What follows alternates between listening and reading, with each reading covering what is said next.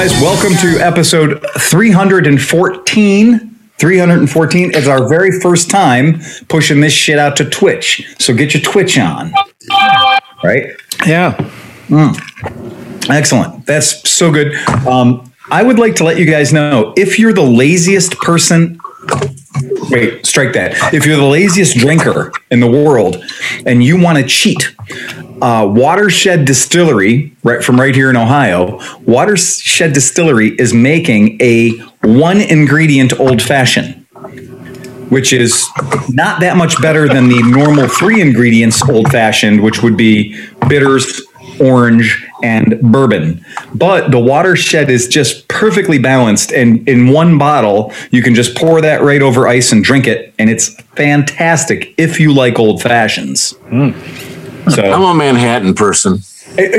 Again, there you have it. That's another one that's just it's a very simple, basic cocktail. So but Watershed is doing these now. The whole idea is just you can just buy one bottle and you just have a bottle, add ice, and you got a drink. So very cool. Good for them. And it's our friend Andy Connect, who used to be a bartender over at Porco. So those guys that work at Porco, they go on to greatness. Yeah. Which one was he? Andy, he's the guy we called Tall Andy. So He's like thin, Yes. kind of like all-American looking. extremely cool. I know who he is. Yeah, tall guy, thin, dark hair. Very handsome. He knew his shit too. He made a good Roman twist. Yes, Hey, we have people watching on Twitch. Michigan Mike is on here. Holy Meg. crap! Yeah. I'm Michigan Mike. I know, and this just like that, it starts working. Your governor sucks, Michigan Mike. So, is this going to be the kind of thing on Twitch where it's going to be like somebody's going to try to give us money to take our clothes off? Maybe.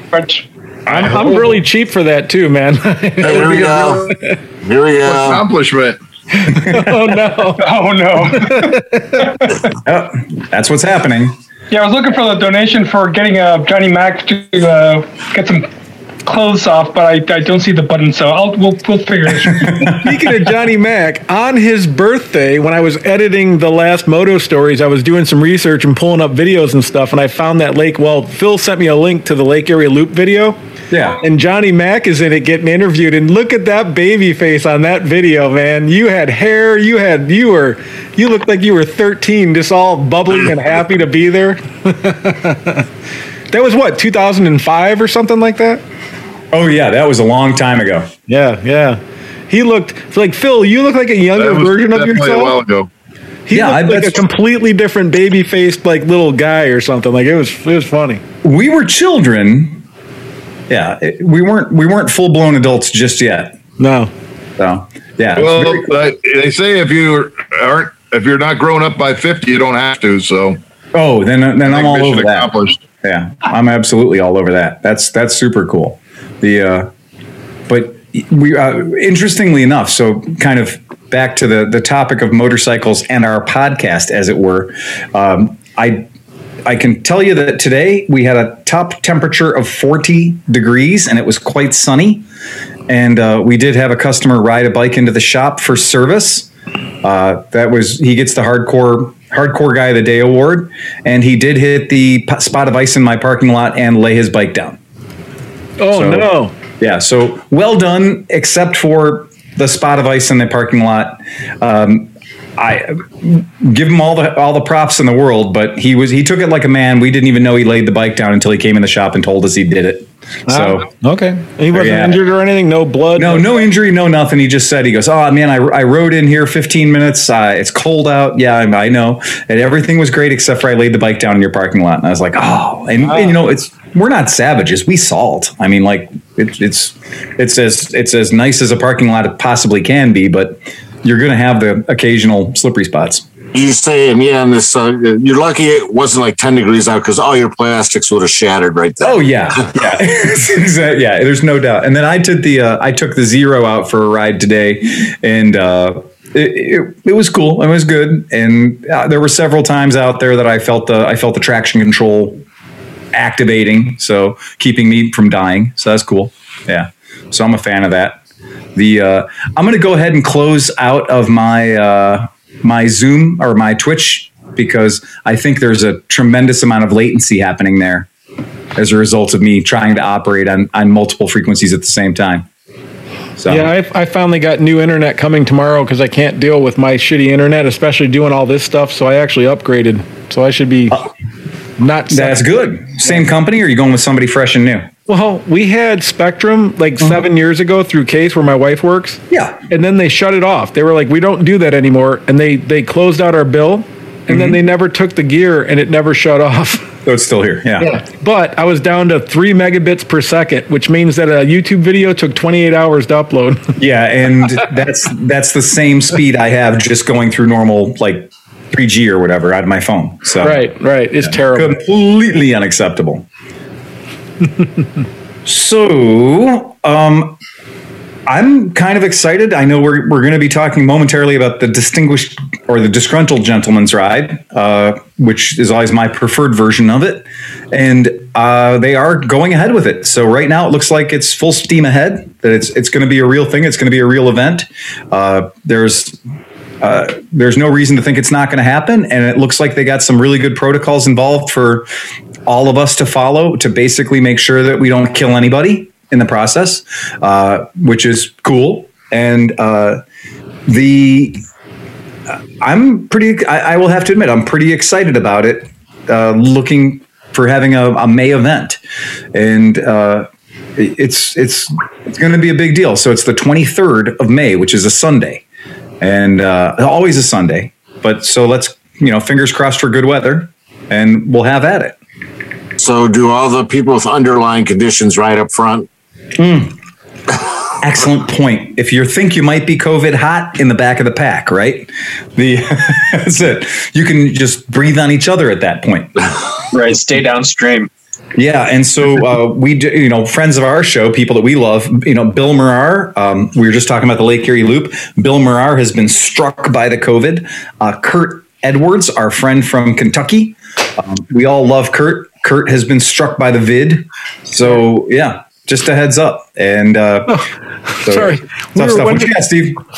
We were wondering where Smith was. Yeah. He misunderstood everything, and he's on Twitch wondering why he can't talk to us or see us. Of course he is. Of course he is. Yeah, that makes perfect sense. Yeah, that sounds like that's good. So he can comment. That's cool. Or maybe he'll sign out of Twitch and sign back onto Zoom. That's what we're working on, right? Tell him to type up a joke. Oh, that's right. Yeah. Chris, tell us a joke. Tell him to send us some bits and twits and tips. Yeah. We need Chris. Never mind. What? I thought this was the best he's ever sounded. It's definitely the best joke he's told. Yeah. For real. Yeah, that's pretty good. When I was editing the last motor. Keep in mind now, his whole family is on Twitch watching this. Yeah. Oh, jeez. That's funny. All right, so he should be coming soon, too, so we'll have a Smith soon. Okay, cool. Yeah.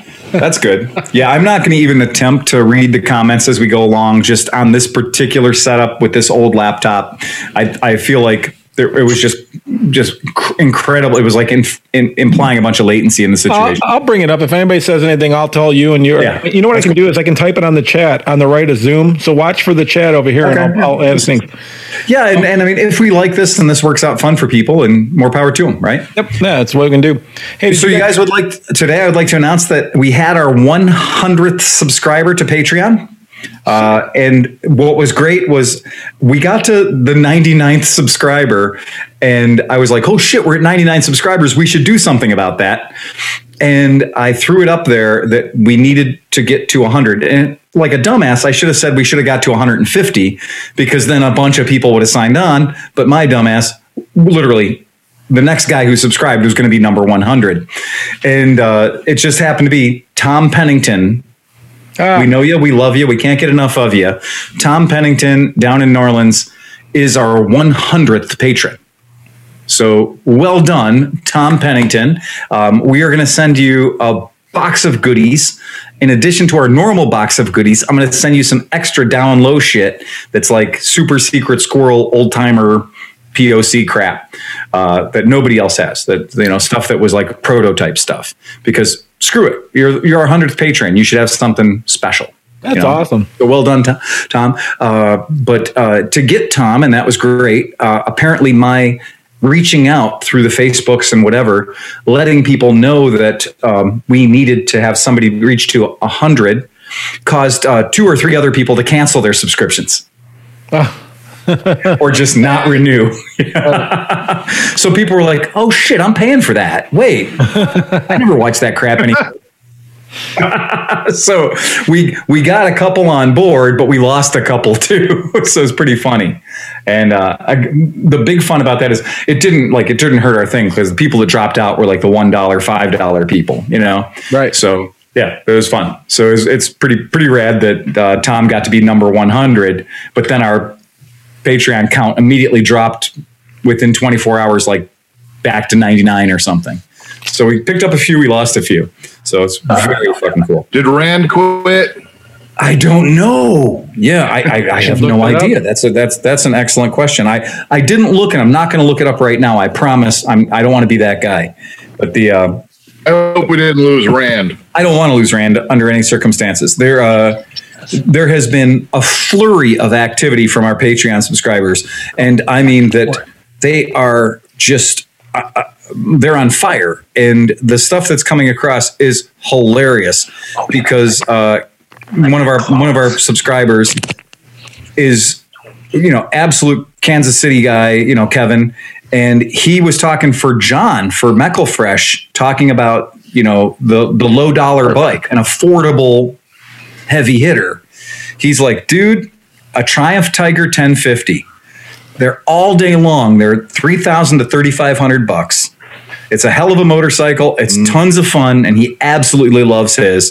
Fuel injection, 3 cylinders, sport touring, 115 horsepower. Thanks. Yeah, that's legit. Okay.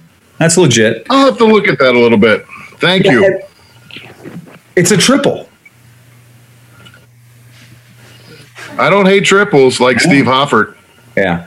And we were I don't talking. like the cadence. I don't hate the triple itself. I hate the way it feels. I did want to make You a just comment. haven't written a good one.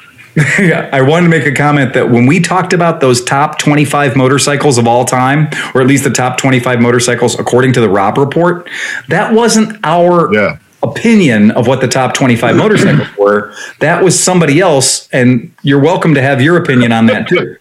You know? Oh, Jesus Christmas. Oh my God. Man, Sleepy's been losing some pounds over there. Yeah, Sleepy dropped a few pounds. Wow, Steve, you're looking a lot younger.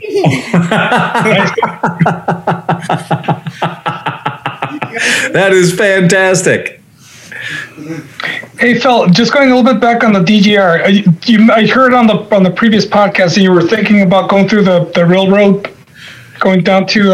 Yeah, I was thinking about ending up at the Cuyahoga Valley. Cuyahoga Valley. The scenic railroad, just because it's a cool spot and there's trains there, and it might be a fun spot to get pictures with your motorcycle in front of the trains and stuff.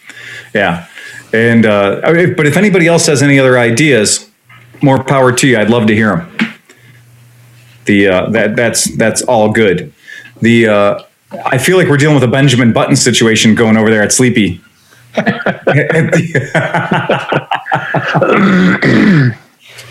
that's not a bad thing. Can anybody name the bar that is in the background of Sleepy's screensaver? No. It is the Tonga Room in San Francisco. At least I think it is, yeah. Because it's got the indoor pool with the cabana that floats, and the band gets loaded onto the floating cabana, and the cabana wanders out into the middle of the floating pool and plays music for you. And then every half an hour or so, it actually rains. Rain comes out of the sky, well, out of the ceiling, onto you as you're dining. And every 10 years or so, they threaten to tear it down. If you get a chance and you're in San Francisco, go to the freaking Tonga Room. It's old school OG. The drinks are usually pretty horrible, but the ambiance is amazing. I think that may have been Beatrice sitting in. No, that was definitely a stand-in. That was a Sleepy stunt double. Oh, she's back. Yes, there she goes. There's the mini Sleepy. So another follow-up to our discussion over the only beautiful motorcycle that ever had a square headlight. Now, All right. hold on. Okay. So we're just gonna say this.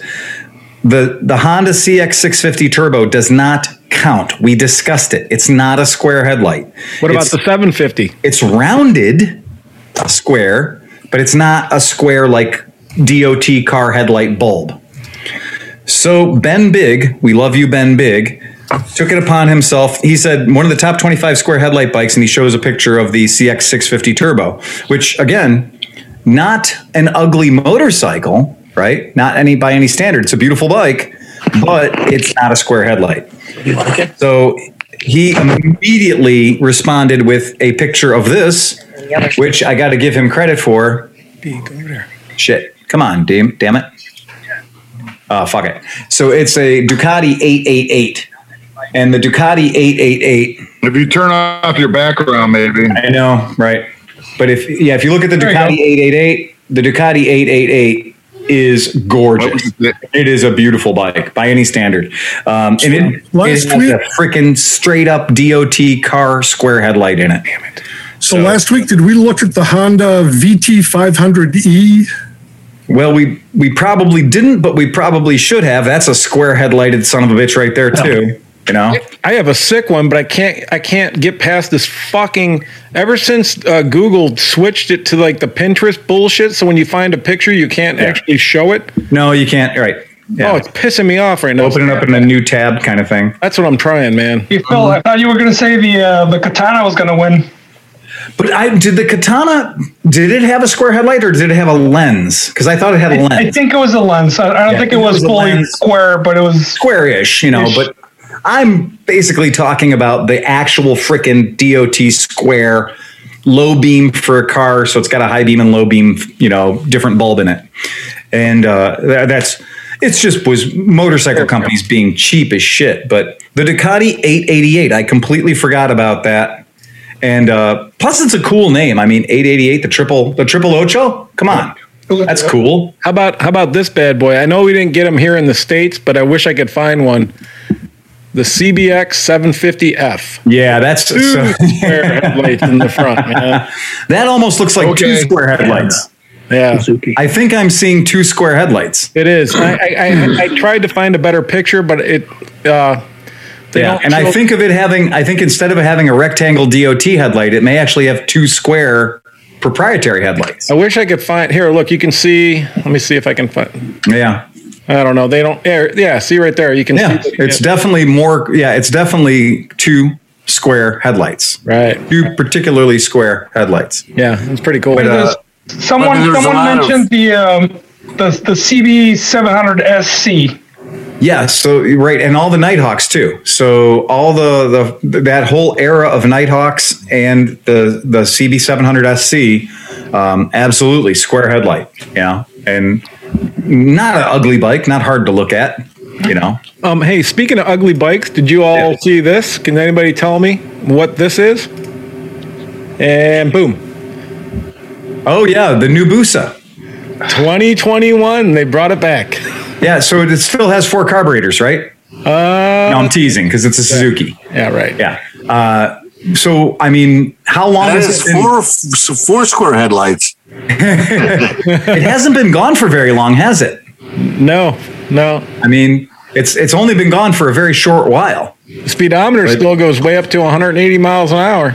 Yeah, which is silly because we know that bike goes at least 186 due to the gentleman's agreement. I would want to make that speedometer go to like 225 or two. Check this out. Yeah.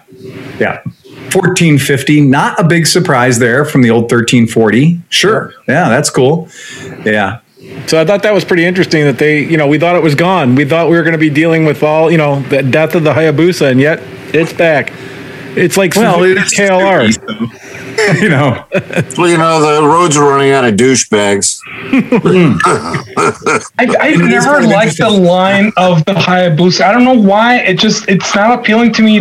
It just looks like a whale. I just don't like the line. It is very bulbous. Yeah. And Guy Martin, our favorite Brit, is going to be doing a land speed record attempt on a lightly modified street legal Hayabusa. I saw that. Yeah, so that's kind of cool. It's just one of those things. Is like, so after 20 years, are we finally on generation 2 for the Hayabusa? Because 3, I think that might be what it is. 3 was the redesign really just like a cosmetic thing, or no? It's a complete thing. Like, hold on, let me see if I can find the video, and I'll just mute it. Yeah, I mean the new one, the one that they just announced. Right, the new one's different, but I thought there was the original, and then it sort of went through a half redesign. Okay, so maybe this is generation 3, maybe 2.5. Yeah. Show me that again. Generation 3. Generation 3. Yeah, that's it. If you look, I get to punch you. All right, here you go. So this is Suzuki's video that they put out. I have it muted, so it shouldn't play any music. We should be cool. Mm-hmm. But you can see they bring all the generations together. Oh, they do. All 3 of them. So that's definitely generation 1. I like this video game. Is this Lethal? There's like a half. I think we're playing Lethal Enforcers right now. There's the new one going between them. All right. That sure did look like Lethal Enforcers. Yeah. Oh, there it is. Oh, yeah. Look at They all look the same to me, man. I just don't. Yeah, they do. They're not that different. That's for sure. It is 3rd generation. So third generation. So, I mean, that's saying something. Those motorcycles, the first generation came out in 1951? I think. Exactly. Been around for a minute. Is that Japanese symbol? What does that mean? The same? It's the Japanese writing for the same. The same old. The kanji on the side, actually, I just translated as historical plates. No carbs. It says carbureted. Carbs. Yeah. So isn't the word Hayabusa the name of a Japanese hawk that preys on blackbirds? Yeah, that was the whole idea. Honda came out with their Super Blackbird, and they came out with the CBR-XX Super Blackbird. And so Suzuki, to be like, wow, being cool, they're going to call the bike the name of a peregrine falcon, which is the mortal enemy of blackbirds, and also extremely fast. Like, I think it's one of the fastest birds in the world. I don't know. I'm not much of a bird guy, but yeah. So they won. Also, Suzuki won. For video producers, you just saw without sound, the shake effect looks stupid. It does, doesn't it? It's just like the video is broken, and you're like, why is it doing that? It is. You need to have both elements there in order for that shit to work. Right. Yeah.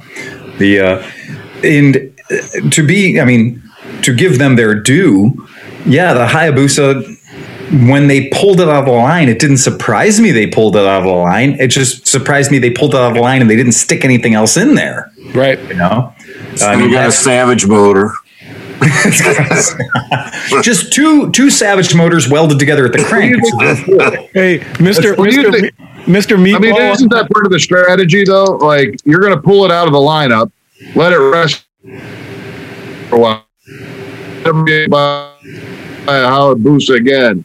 All right. You're not going to just bring it right out. They want to is there a strategy to letting it? Because they did the same thing with the KLR. Absolutely. Where they killed the KLR and then they let it idle for a year. When you thought there wouldn't be another KLR, ta-da, here's the KLR. Make people talk about that shit. So 2 things on the Twitch guys. Oscar, what you got there? Hold on, Mr. Meatball. Yeah. Gold. Sake. Mr. Meatball says it's Japanese for ditto. And then Dig8493 says it's the fastest bird. And then Brian says, nope, it's a peregrine falcon. It translates to Enola Gay. Yeah.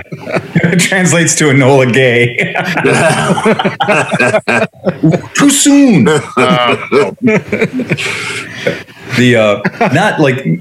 I have ridden the first generation of Hayabusa, and I have ridden one of our customers that we service his bike now, I think he bought the very last of the second generation Hayabusas that was at our local Suzuki dealer. And I think the price he paid for it was obscene, the discount he got, because I'm pretty sure he bought a 1 or a 2-year-old bike off the floor.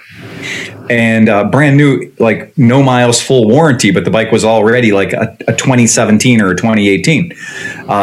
And he has his bike serviced by us, and I've taken the thing out and honked it around, and it is a very good motorcycle. Don't get me wrong. I'm not saying anything bad about a Hayabusa. It's the crazy coolest sport touring motorcycle you could ride, except it's hard to look at. Whereas the CBR Blackbird is fucking gorgeous from any angle. And the Hayabusa is one of those like, well, I guess that's what you have to do if you want to go 200 miles an hour is knock all the hard edges off of it, which is fine. That's great. It serves a purpose. Yeah, and it looks ergonomic. It looks aerodynamic. It looks its part for what it's supposed to be. Yeah. Not a looker, though. No. I wonder if Honda will bring out the Blackbird now. Yeah, there you go. Honda will bring out a 1450cc Blackbird, and just call it the Angry Blackbird or whatever. Well, what kind of bird kills a peregrine falcon? PCBs. Terrible. And a bird kills a peregrine falcon. Bird shot. Yeah. What's the name for a mouse that just ate decon? A mouse desiccant. Yeah. So that's why they had to get rid of decon, because the mice were eating the decon, and then falcons and stuff were eating them, and it was killing them. Oh shit, dude! I saw a new mouse trap today by accident, looking online for something, and it's a roller log that you put on a 5-gallon barrel, and you put a snack at the end of the roller, like a bearing of a metal roller. So when the mouse goes on it, he just rolls off and goes into the barrel. And in parentheses, it says, you can be humane, or you can add 5 inches of water to the barrel. you put antifreeze in it too, so they don't stink. I've seen people post videos that those aren't very humane, because you end up with a bunch of mice in the bottom of this bucket and they just eat each other. Yeah. Well, you put water. You got to put water in it. Yeah, you have to put water in it. That is the most humane way. Yeah, because I've gotten 30 chipmunks that way. Yeah. Oh my god. And Hoff, you can buy these 4-inch sharks to put in the water too. So when the mice fall in, that's really humane. You can put some rods in there and electrocute the whole thing every once in a while. Just rig it up to your garage door switch, so every time you open the garage door, it just zaps the bucket, and just see chipmunks jumping up in the air.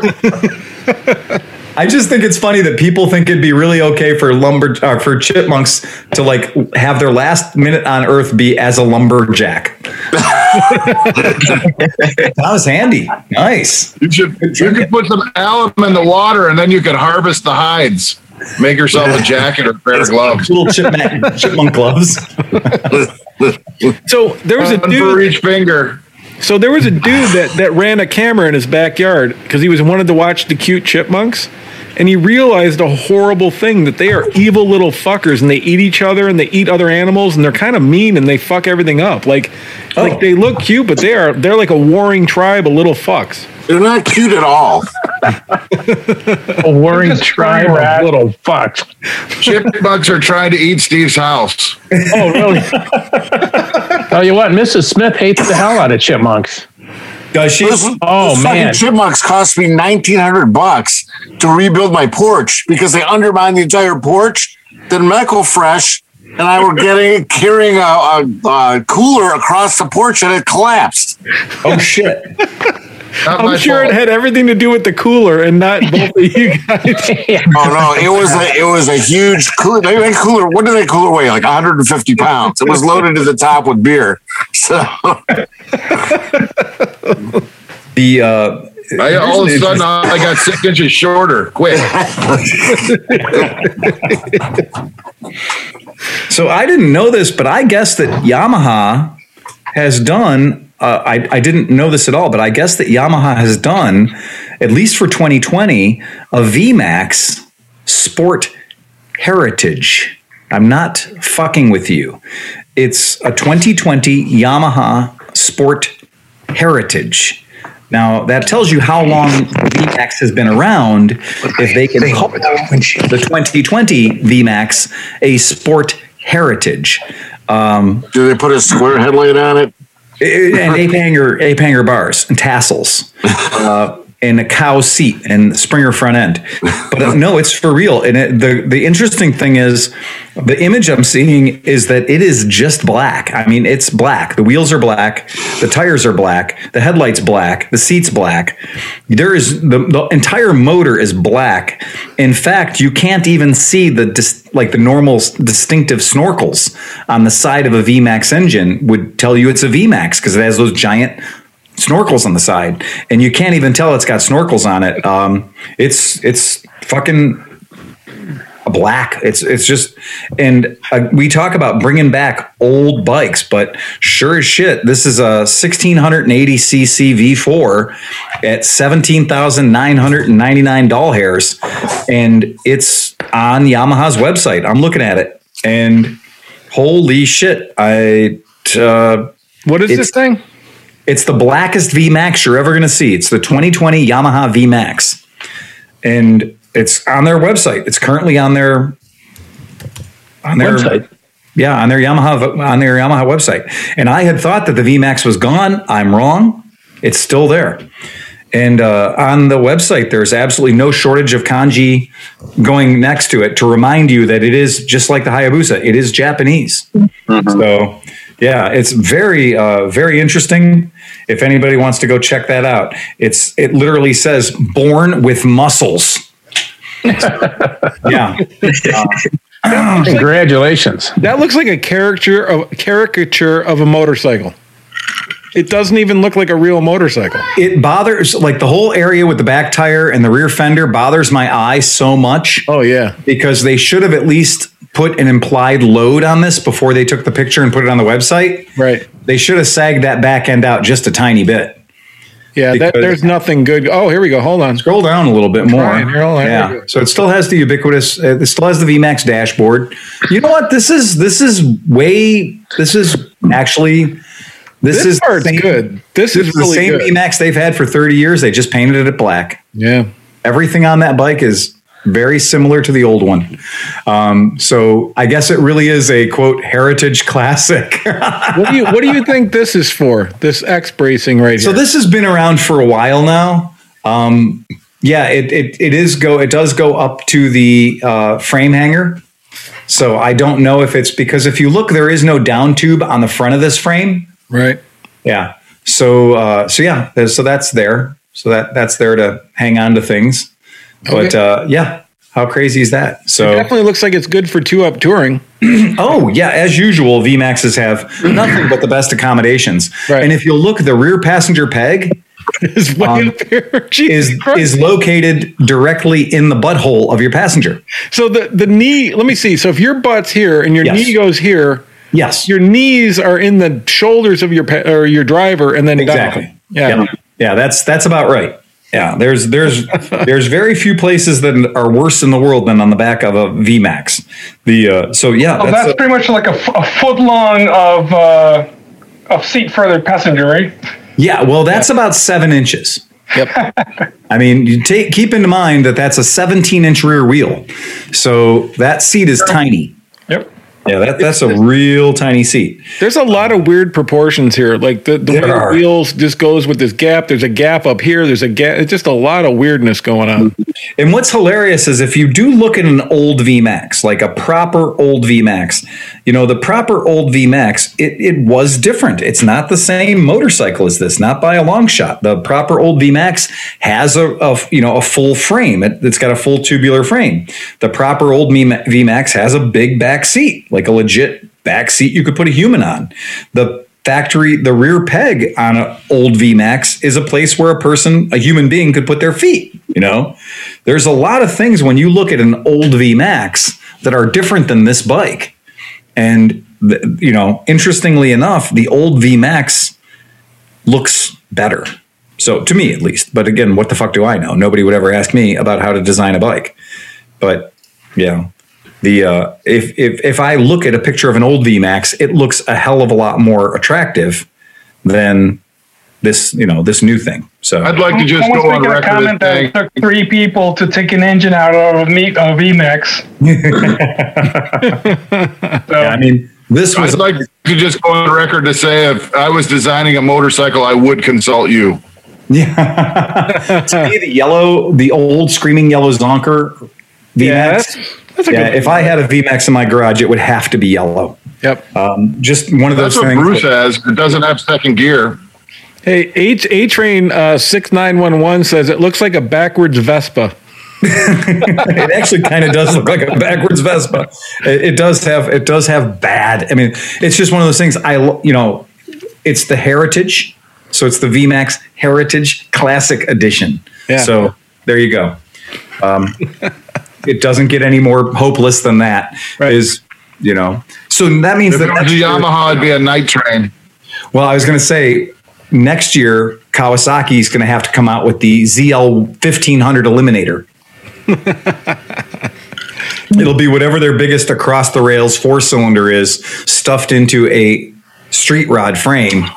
And that means the Super Magna will undoubtedly be coming back as well. Well, that's a good question. So, what do you think? Each brand, what is the next vintage bike they're going to redo? You know what I mean? As much as I hate to say it, I think we have to acknowledge the fact that the late 80s and the early 90s are becoming cool again.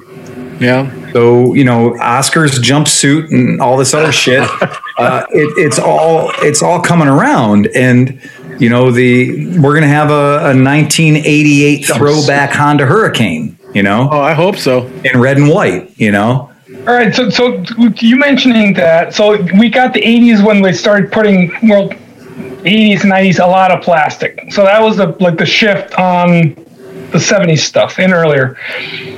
So for now, what do you think is the key or the main bike that you would say this is the 2020 going forward, quintessential bike that shows the new style that's forward on the other brands? Do you mean what is the iconic bike of the 2020s? Or you're right. It's going to be what's the more futuristic bike you've seen at this point that it's on the market? Shit, the Live Wire. You're going to look back. You're going to look back in 10 or 15 years, and you're going to say the iconic bike of the early 2020s was the first electrics, because that changed everything. Yeah. I mean, that's what I think is going to happen. Mm-hmm. And I mean, the lines might. The live wire changed everything. Well, I mean, the live wire was basically the concept of the live wire changed everything, but Harley couldn't get their shit together. I mean, they could have really done something. They had the resources at the time to be a zero. I mean, to have the market of the zero, but they didn't use the resources in the correct way because they wanted to seem like they were progressive in a regressive way. Dude, and you can't do that. They gave Charlie and Ewan 2 bikes that don't exist to be on a TV show that has 12 episodes or 10 episodes that every dude that was thinking about adventure bikes was like, I want one of those. Yep. And he looks it up, it's not available. How dumb do you have to be? I mean, come on, man. Well, that's what I'm saying. They had the chance, but they got that in. So these guys are watching that show. What are they going to do? They're going to look up the live wire. And what's going to happen? Zero's got advertising probably right on the same page as the live wire. Like, you look up a live wire, Zero's going to come up, right? So then they're going to say, well, I can't get a live wire. Let's go down to the next thing. Hey, the chat has a great one. So far for 2020, I agree with this. Super Tenere 700. Definitely defining bike of 2020. And that's, when I think back, the 1998, 2018. And so what just comes to my brain is adventure bikes. I think adventure bikes are so identifiable. Somebody contacted my shop and they want to trade me a very particular Honda motorcycle for 2 used 250cc scooters. Now, can we guess what bike this guy wants to trade one of this bike for 2 highway legal, freeway legal scooters? BMW 1100 or 1200 GS. I'm going to give you a clue. It's a Honda. Oh, Honda. And it's a Honda Fury. So this dude wants to trade us a Honda Fury 1300, whatever it is. It's a fake Jesse James bike. I mean, it's a Honda Jesse James bike. They should have called it the Furry. It is the Furry. I mean, if it was in my world, if it was in my shop, we would only ever call it the Furry, for fuck's sake. It is one of the most pathetic things. It's where Honda, a major company, right? Wow. And by the way, this gray one is the best looking one you can get. If you see this bike in red, it's an embarrassment. It's really, really bad. This bike, this is straight. This is factory. This is not a custom bike. This is exactly the way it comes from the factory. But this is Honda essentially copying West Coast Choppers and copying Jesse James and copying Sucker Punch Sally, etc. It looks like it's missing parts. It does. It is. And here's the crazy thing. It's clean. It's sanitized. It is sanitized. This is a liquid. Everything is smooth, and they have all these lines and stuff. Then the exhaust is like, "Fuck you." It's it's EPA regulated. Well, what's that bundle of wires right under the tank? Like, what is that? Yeah, it's the clutch cable. Yeah, so It's for the carb. yeah, it's the clutch cable. Well, why couldn't they hide it? They made so much effort to have all these clean, open spaces. They were like, "This would be way too hard to bring the frame up. Just cut the fucker off right there. That's perfect. Exactly. Cut it. Cut the frame right off." What is going to drive Nick crazy is this motorcycle went to so much effort to have that negative space between the cylinder head on the front cylinder and the triple, right? They wanted that space to be there. That space was so important. Do you know what is under that thing that looks like a valve cover? No. The hoses for the liquid cooling system. So that cover is not a giant piece of billet that is the valve cover or the rocker box cover if it were a push rod motor. So that ends down here, huh? That entire thing that you're on right now comes off, and what you will find is the liquid cooled head and the hosing that supplies liquid to the liquid cooled head. I'm surprised they didn't put a bunch of holes in the down tube, Do you look at the front there where you're scrolling, where your mouse just was? Yeah. You'll see that there's a water tube going into the front of that head. So go down, right there. If you look in close on that, you're going to see that's plumbing. And that is actual plumbing that gets liquid into the front of that motor. So they did so much work on this bike to make it look like a custom chopper. Oh, I think that back of that frame, Steve, the back of that frame is gusseted. So they must have had an issue with the weakness in that part of the frame. Mm-hmm. So they had to put that little piece in and gusset that in order to re-support the frame. You're exactly right.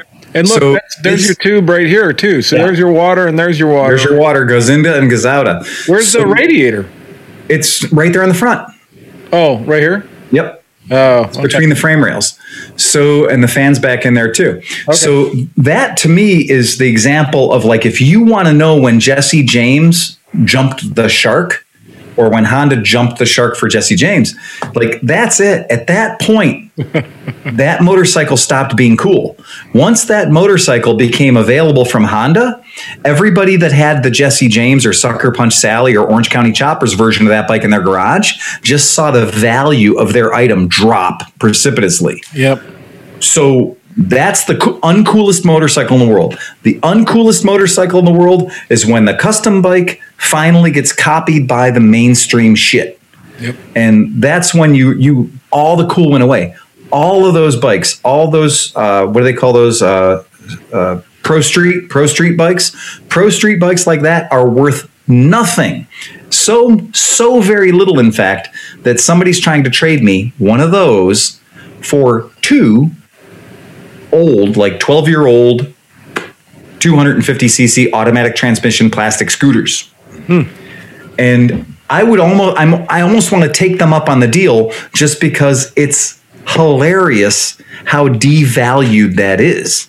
And if you look on Cycle Trader, that motorcycle is selling, those bikes right now. There's about 20 of them on Cycle Trader right now, and they're selling between $4,500 and $6,200. Wow.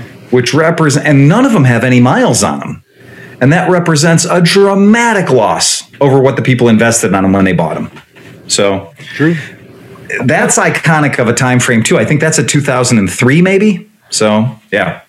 But to Steve's point, do you think that like that design that we just watched, do you think that's kind of driven by the new electrics that look clean, that obviously you don't have a motor, but do you think that's the new trend of the designs of just making them just not as bulky and less plastic? I think that's absolutely true. Manufacturers are going out of their way right now to hide any wiring and hide any plumbing whatsoever, so that you're like, it's like a mystery. Well, there's a motor. I recognize the motor, but how do things get in and out of the motor? A lot of companies go to a lot of effort to hide all that. So that's not a new thing. Honda was plumbing coolant through the frame in the early 80s. Oh, that turned out. I'll tell you a little story. Funky Phil. Yeah, so this is great. So 1,000 years ago, I saw a Honda 1987 V40 2.5 Magna. So this would have been the VF700 Custom, aka Super Magna. We all know the bike. And so I had gone to look at the bike because at the time I was just absolutely queer for them, right? And had to have one. Couldn't possibly live my life without it. And off I fucked to go buy this bike, and the price was cheap. So I went out and looked at it. And you know those foot pegs that fold down, those cruiser pegs, or freeway pegs? Carry on. You've all seen them. There's two kinds. There's a kind that has a metal strap that goes around the frame and has a bolt going through it, right? We've all seen those. And then, you put that on your frame and you got these foldy downy foot pegs. So when you're on the freeway, you can put your feet up in a more comfortable riding position. So to be cooler, this person had taken that and said, no, that strap part looks stupid. I don't want that strap part on there. I want to put the bolt that holds the peg on straight through the frame. Oh my God. So this guy, what a fucking idiot.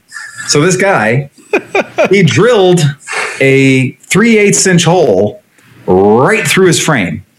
Oh, gee. Right where you'd want those foot pegs to be. Just a little bit.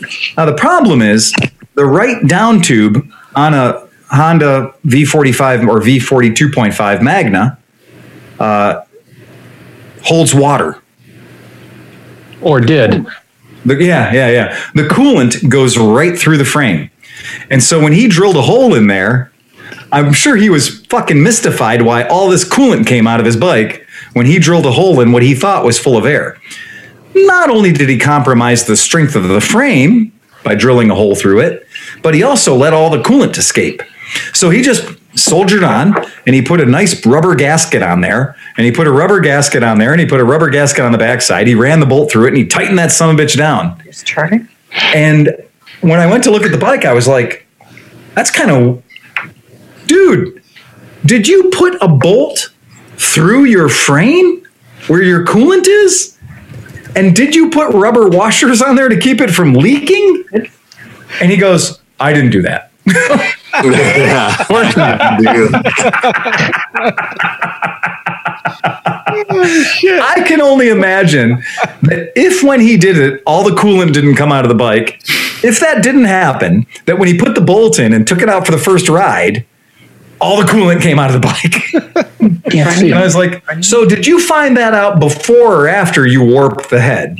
Because it's not like there's a heat gauge on a Honda Magna. There's not. There's just an idiot light that tells you you've blown up your motor. Right. So, yeah. So I know for sure. I was like, dude, that is fucked up. And he's like, well, what do you mean? I was like, do you know what I would have to do to fix that? Like literally to fix it. Yeah. What would I have to do?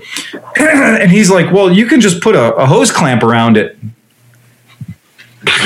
No, you can't just put a hose clamp around a dude. Well, you'd have to cut 2 lengths of metal and then weld, re-weld the whole thing in. Of course. Above and below that. It's a piece of inner tube and a hose clamp. You're fine. Right. You'll hold it right in there. You'd have to push it out in the middle of Lorraine Road.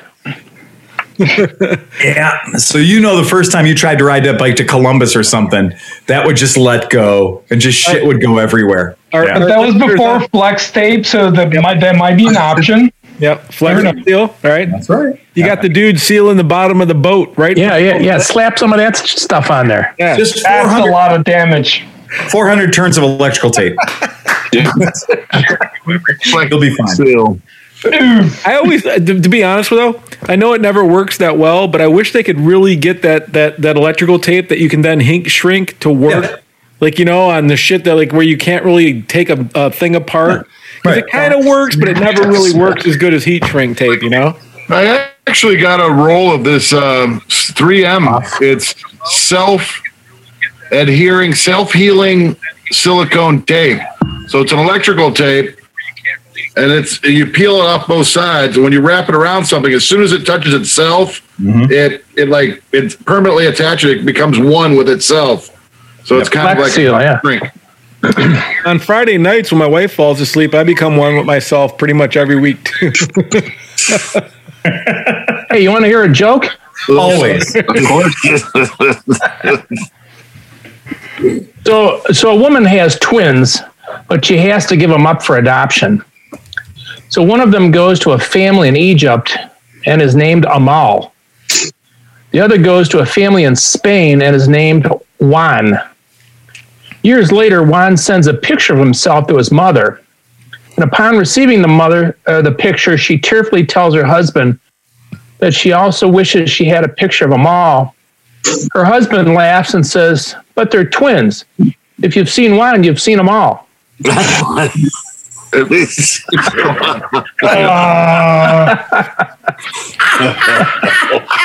Let me up the ante. Oh, that's fantastic. No, let's enjoy the laughter. So you should have said Juan. So out in Ireland, the Edge and Bono walk into a bar, and the bartender says, "Oh no, not you two again." Who's the Edge? Oh my God. Where's that wah wah wah?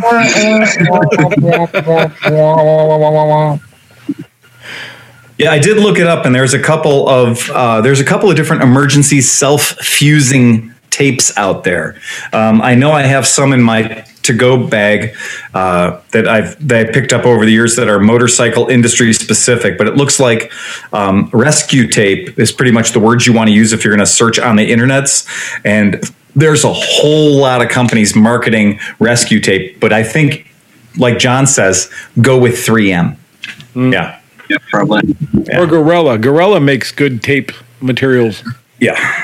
I mean, if you stick this tape back to itself, there's no pulling it apart. It is like that's it. I mean, you might be able to tear it or whatever, but it's like thick, spongy, gray silicone. And as soon as it touches itself, it's done.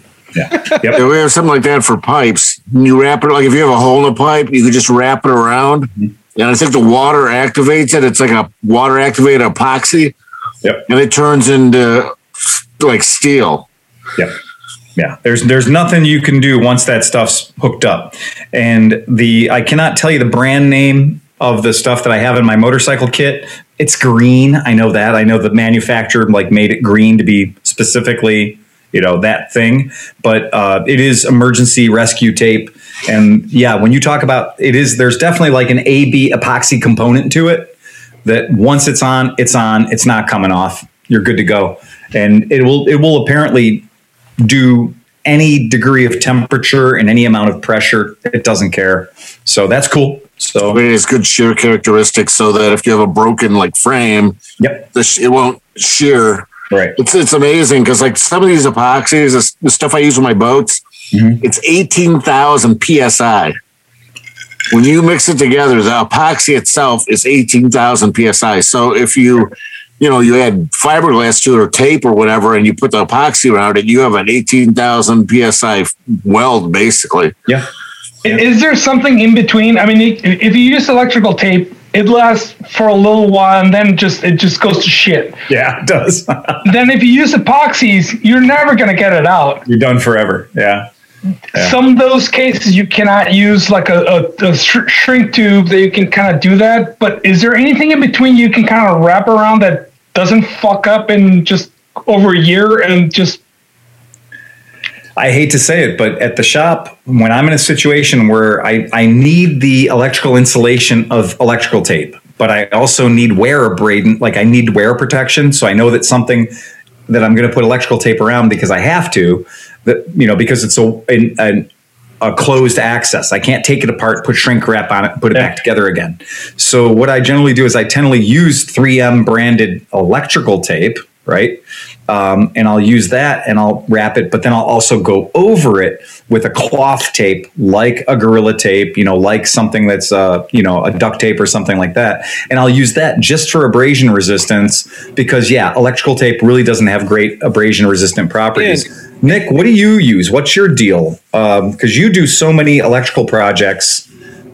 You've got to have something that's up your sleeve that you use to shield your repairs, like when you have for the most part is just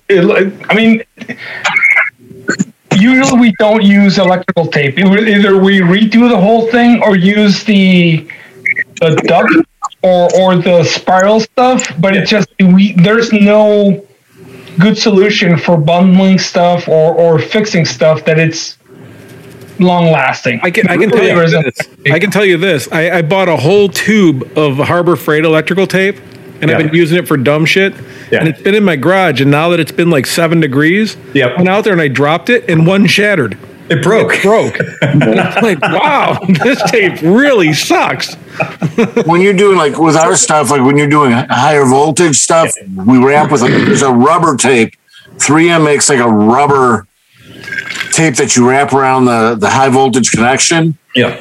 And then it kind of like bonds to itself and it forms like just a rubber blob around basically it's real stretchy. So you stretch it out and as you wrap it around, it like binds to itself. And then once you put that around, that sounds like what I had. Yeah. But then on the outside of that, then you use standard electrical tape for abrasion resistance. But that rubber tape is what really keeps the electrons in and death out. So. Yeah, I was wondering if maybe gaffer's tape for the outer layer would be good. Yeah, but gaffer's tape. I think a hybrid system is sort of what you need. You need the electrical tape, and then you need a protective coating on the outside. All right. Okay. And then some Flex Seal. I'm going to tell you guys how you can change your life for 25 cents. Tell us, Uncle Phil. And it's not stealing a cart from Aldi. Stick a quarter up your ass. It is. Okay, Steve, type in the following letters. Okay, stand by. Hold on. Wait. W-A-G-O. W-A-G-O. Wago. I'm going to tell you guys, this is it. I've been turned on to these things a few years ago. Wait, hold on. There's a bunch of Wagos. What is there's like a technical company called Wago. That's right. And it's called a Wago wire nut. Stand by. And so you guys have all seen those little wire nuts that bad electricians put on things, right? Oh, right. So Wago, W-A-G-O, this company makes these things called these Wago connectors. And they're available in every shape and size, right? There you go. And these are the old school, actually. These are the old Wagos. There's a modern one that's clear. So this is the old school. This is the ones that I don't use anymore. But these Wago connectors, the idea is that you literally just take the insulation off of the thing, slide it in, and fold the bar down. And what's nice is if you've ever worked with any of the orange or yellow or blue or red wire nuts, they make a fucking mess, right? And we've all been there, and we all know what that's like. And you can pull them apart pretty easily, and they also strip out. Well, these Wagos these things kick much ass. And so the reason these ones are cheap that Steve's showing you is because this is the old school style. The old school style is made of this gray material and you can't see through it. The new Wagos are clear. So there you go. Look at the clear ones. Come on, Steve, get the clear ones up there. Right. Here's the clear ones. And this is why you want to use the clear ones. Because with the clear ones, you can actually see that you've put the wire in far enough. And then when you latch the thing on, there's no doubt that you're making good connectors, making good connections. This is the absolute best thing next to a soldered splice. When you don't have time to do a soldered splice, when you're doing troubleshooting, when you're adding something into a power loom, these sons of bitches are amazing. First of all, there's zero chance of it arcing out to something else. Just strip a little bit off the end of the wire, jam that son of a bitch in there, and fold the latch down. And no solder. You can do it with one freaking hand. So when was the last time you ever did a wiring fix, splice two wires together with one hand? And the new ones are low profile, 29 cents a piece. If you've got these in your toolbox, even if you're just going to use them for diagnostic purposes to test something out, and then you're going to go back and solder it correctly and shrink wrap it correctly later, you can, but these are good enough. You don't need to go back and solder that shit. Are they reusable? Absolutely. Nice. Yeah. This we have something similar where in some of the products that we have that you can just punch in and then it clips over and over again, and they're really solid. Those are legit. I love these things. Yeah. These guys, I bought a couple of hundred of these a few years ago, and you can buy them in 2-channel, 3-channel, 4-channel, various different girths and widths. But like, even if you just get the ones that are like AWG, like I said, this one goes from 14 to 28. So that's just about like every bit of wire on the bike, right? So that one size will service a lot of different types of wire at the same time. And it's so much cleaner than using wire nuts and any other kind of dopey shit. But I really, really recommend these. These things are kick-ass. And what it showed you is you can test. You can stick a test probe in there. So if you're doing a bunch of wiring in a bike, you don't need to undo your connection to test it. You don't need to violate your insulation on your wire to test it. You can literally, there's enough room in there to stick a probe in and do your termination testing and your continuity testing. So get these damn things. They are cheap and they will save you a lot of heartache. Bad connections will have you ripping your fucking hair out. So Wago, W-A-G-O. And don't buy the cheap imitation stuff. Buy like the real ones because it's 29 cents, dude. You can swing that. Yeah, you get 100. It's kind of like the terminals on the back of a speaker. Yeah, it is. Pop them open. Yeah, right. Yeah, that was cool. And that thing, those Wagos are just the fucking time saver. And I mean, I don't know, some of you guys don't work hourly, but you know, when you work hourly, if you're sitting there and you're like, oh, I'm gonna keep twisting these wires together. Well, you know, every time you do that, you got to cut it off and twist them together again and cut it off and twist them together again. Pretty soon you end up with no wire. With these things, it's on and you can take it off 50 times if you want. Perfect example. So on my blue 850, I'm working on trying to get the speedometer and thing working. So I went to Lowbrow Customs and I bought 2 clocks that are cable driven and they work the right ratio and everything for the bike. But then I was like, well, I still want to have, you know, my like high beam, low beam, turn signals and all that shit. Sure. When I got the bike originally and I was doing it, I took this other one off and I clipped the wires right at the rubber nubs. Yep. I'm an idiot. And so when I got these things, I'm like, oh shit, I need those back so I can do it. So then I had to play the game of like cutting into the rubber and then soldering a thing into like a thing in the nub. Oh my God, it sucked. I spent 2 weeks because I do one wire and then I get so frustrated that I just leave it and I come back later and do another one. So yeah, that's terrible, man. Well, the other thing that's good about the Wago stuff is it's like Lego, so you can add in. So it's really cool. Like you can buy a Wago that's like 6 terminals wide. So you can go into it with one positive terminal and then go pop, pop, pop, pop, pop, pop, and add a bunch of different accessories to it. And then have one feed powering 6 things as opposed to having 6 things all going into one positive terminal. So it gets rid of the spaghetti factor real good, you know? Oh, actually, one of the guys in the chat, the Atrian, mentioned, and I didn't know they even existed. It's a 3M 1194 copper tape. Nice. Really? The only problem with that kind of stuff is that you can tape it, it'll do continuity, but the current that's capable of withstanding that's the sketchy part. I mean, I agree. It'll get you up and running, but it's not going to last. But it's an option. I actually didn't even know it existed. So because I went through a big period of my life. In the early 90s, I was famous for having, from Radio Shack, they used to have what's called match solder. And match solder were these little tiny squares, little tiny rectangles. And they were like shorter than your pinky nail. And you would basically take two wires, join them together, wrap the match solder around it, and then literally take a match or a lighter underneath it, and it would melt this really soft solder into the joint between the two. And you'd buy a bag of these things, and they literally looked like confetti, which was just silver confetti in there. But that was match solder. And in the 80s and 90s, I thought this was the coolest shit in the world, because who needs a soldering iron when you're on the side of the road in the rain? But we all smoked, so we had a lighter, right? And so you could just wrap this shit around there and hit it with the lighter, and you're good to go. No, that shit is like, it has a life expectancy. So once you did a match solder repair, you had to remember to go back in there and fix it proper with a real soldering iron and get some heat in there and get that stuff to move around, because the match solder was basically just a Band-Aid going around it.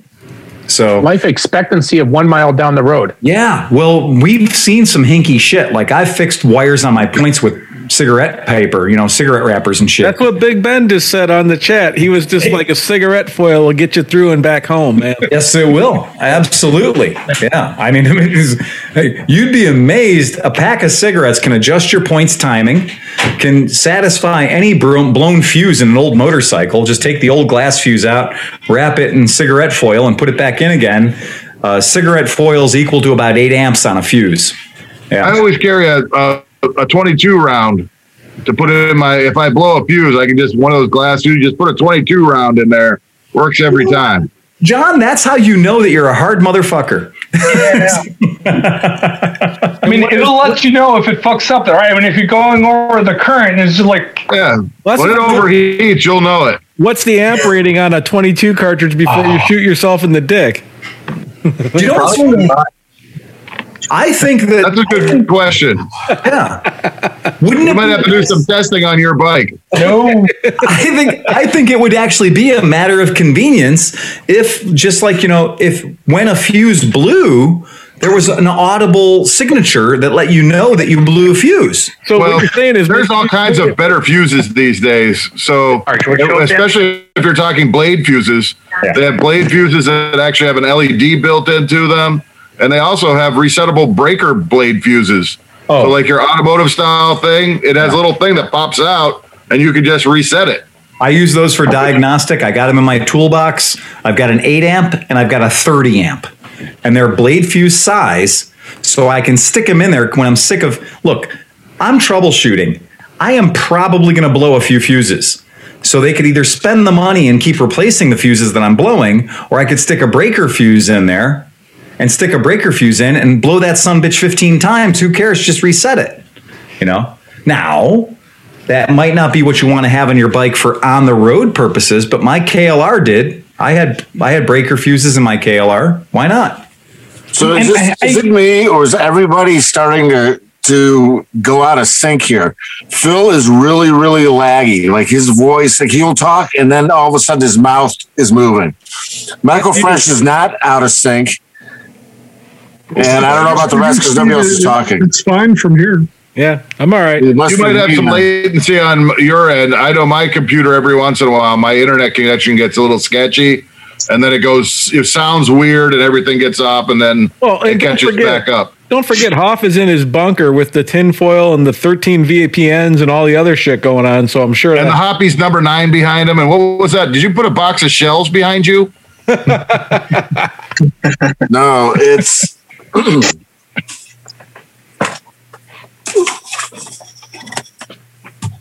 Oh.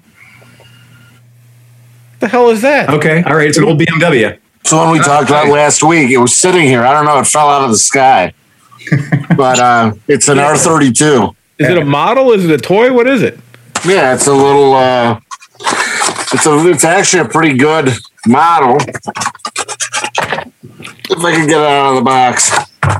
Don't point that thing at me. You're gonna end up cat-assed. That's my new motorcycle. Oh yeah. Oh, nice. Oh, that's super cool. Yeah. Damn, that's nice.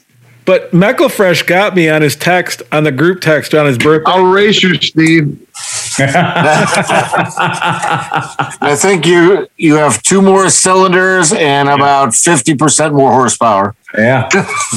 But I liked his force perspective picture that he took and sent. For 2 seconds, I was like, "Holy shit! Congratulations, man!" And then you were you said something like, I forgot what you said, but it was like, "Yeah." You know what, John? When John posted that picture up of that toy, suggestively placed in the foreground of his own garage. Right. At first, I thought he was photoshopping it, and I was like, no, he didn't Photoshop it, but he also didn't buy a $100,000 motorcycle. I did go online and I did look to see Indian 4s completed auctions, like bikes that sold. And there hasn't been one of those that sold for less than $50,000 in 15 years. But I, for 1 second, I was like, okay, it's his 50th birthday, which congratulations, John. Happy birthday. Thank you. 50 for John. And I was like, he did just sell a house. I'm like, did he do that? I was like, wow, man, John's like balling right now, man. Do you guys know our friend Cleveland Emma? Rich? Cleveland. You guys know our friend Emma from the Misfits? Yes. So Emma has decided to venture out on her own as a for-hire motorcycle mechanic. Why don't you move it to Cleveland? That's what I said, dude. Bring her in. Pay her whatever the fuck she needs. And the interesting thing with Emma is I would pay her whatever money she needed to work here, but then I would also charge people money to sit and watch her work here, right? So for real.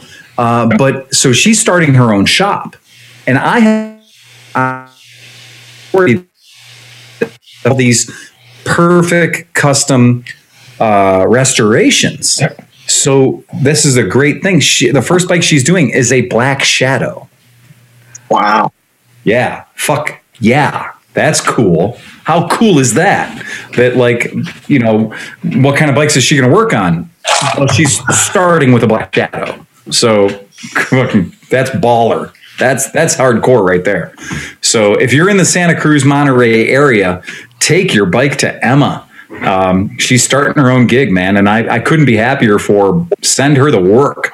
Mm-hmm. And I'm looking forward, like, trying to figure out shit I could bring that's even up to that standard, because I don't have any bikes in my collection are that cool, Your vintage bike needs an Emma now. No, Chris's Janus. Here we go. Here we go. You could take his Janus in for an Emina? It took 65 minutes for the first Janus joke. There will never be enough Janus jokes. Never get old either. The guy, that's what Sev said at his shop. So his shop in Raleigh, he was saying, he's like, he goes, yeah, as soon as we got that bike in, we just instantly, the Janus joke started happening. So Chris, did you try to buy? I did. Yeah, I called down there on Friday. So we talked about it Thursday night. I called down on Friday and I said, I talked to a guy named Mark. Yeah. And he says, no, it's sold. I said, oh, shit. You're shitting me. I said, we were just talking about it on the podcast last night. And he says, your Janus is shitting me. So I said, tell me about the bike. And he said, it's build number 002. And I said, so how'd you guys get it? And he said that the owner of the bike was a roommate of one of the owners and bought it back in 2015. And I said, I was a little surprised. It's a 5-year-old bike and it's got 237 miles on it. I said, I put 200 $50 on mine just driving it back from Indiana. I said,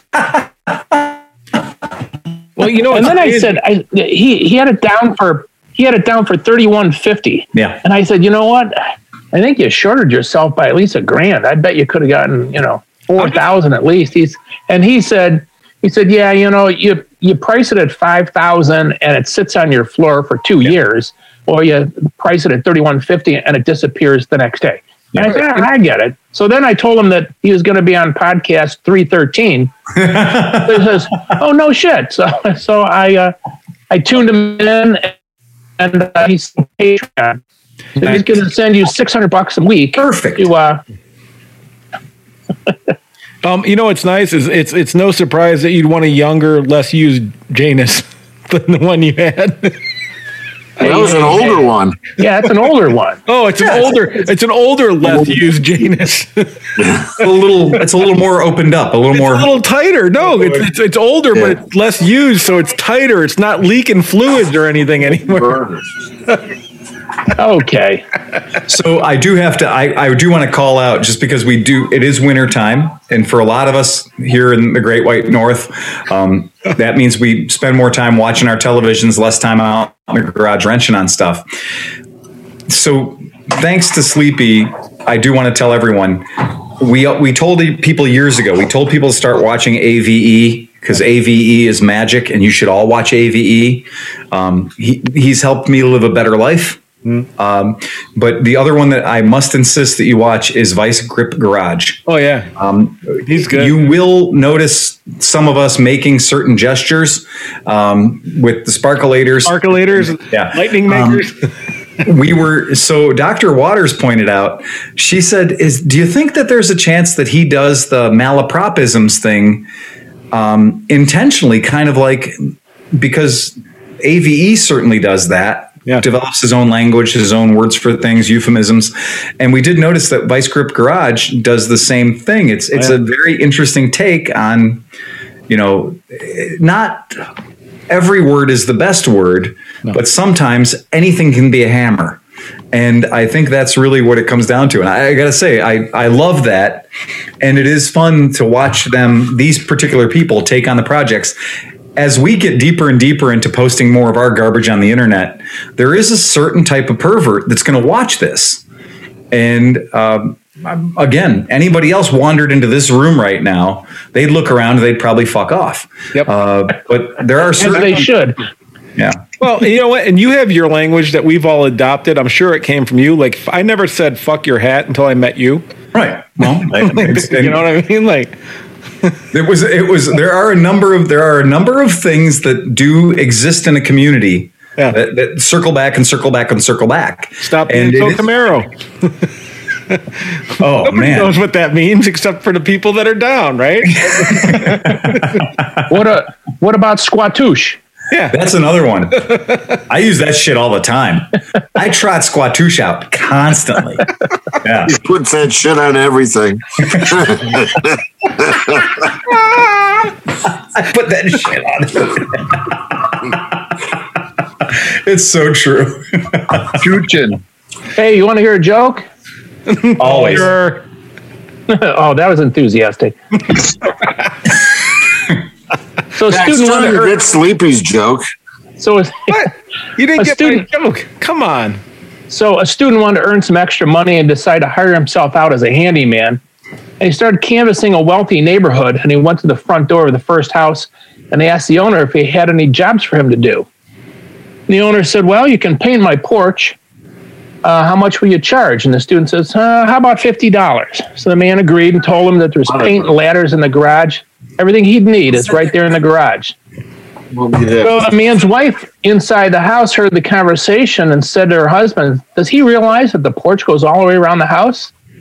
And he said, well, he should. He was standing right on the porch. A short time later, the student comes back to the door to collect his money. And the guy says, you're finished already? The student says, yeah. I had some paint left over, so I gave it 2 coats. Impressed, the man reached in his pocket, gave him the $50, and the student says, and by the way, that's not a Porsche, it's a Ferrari.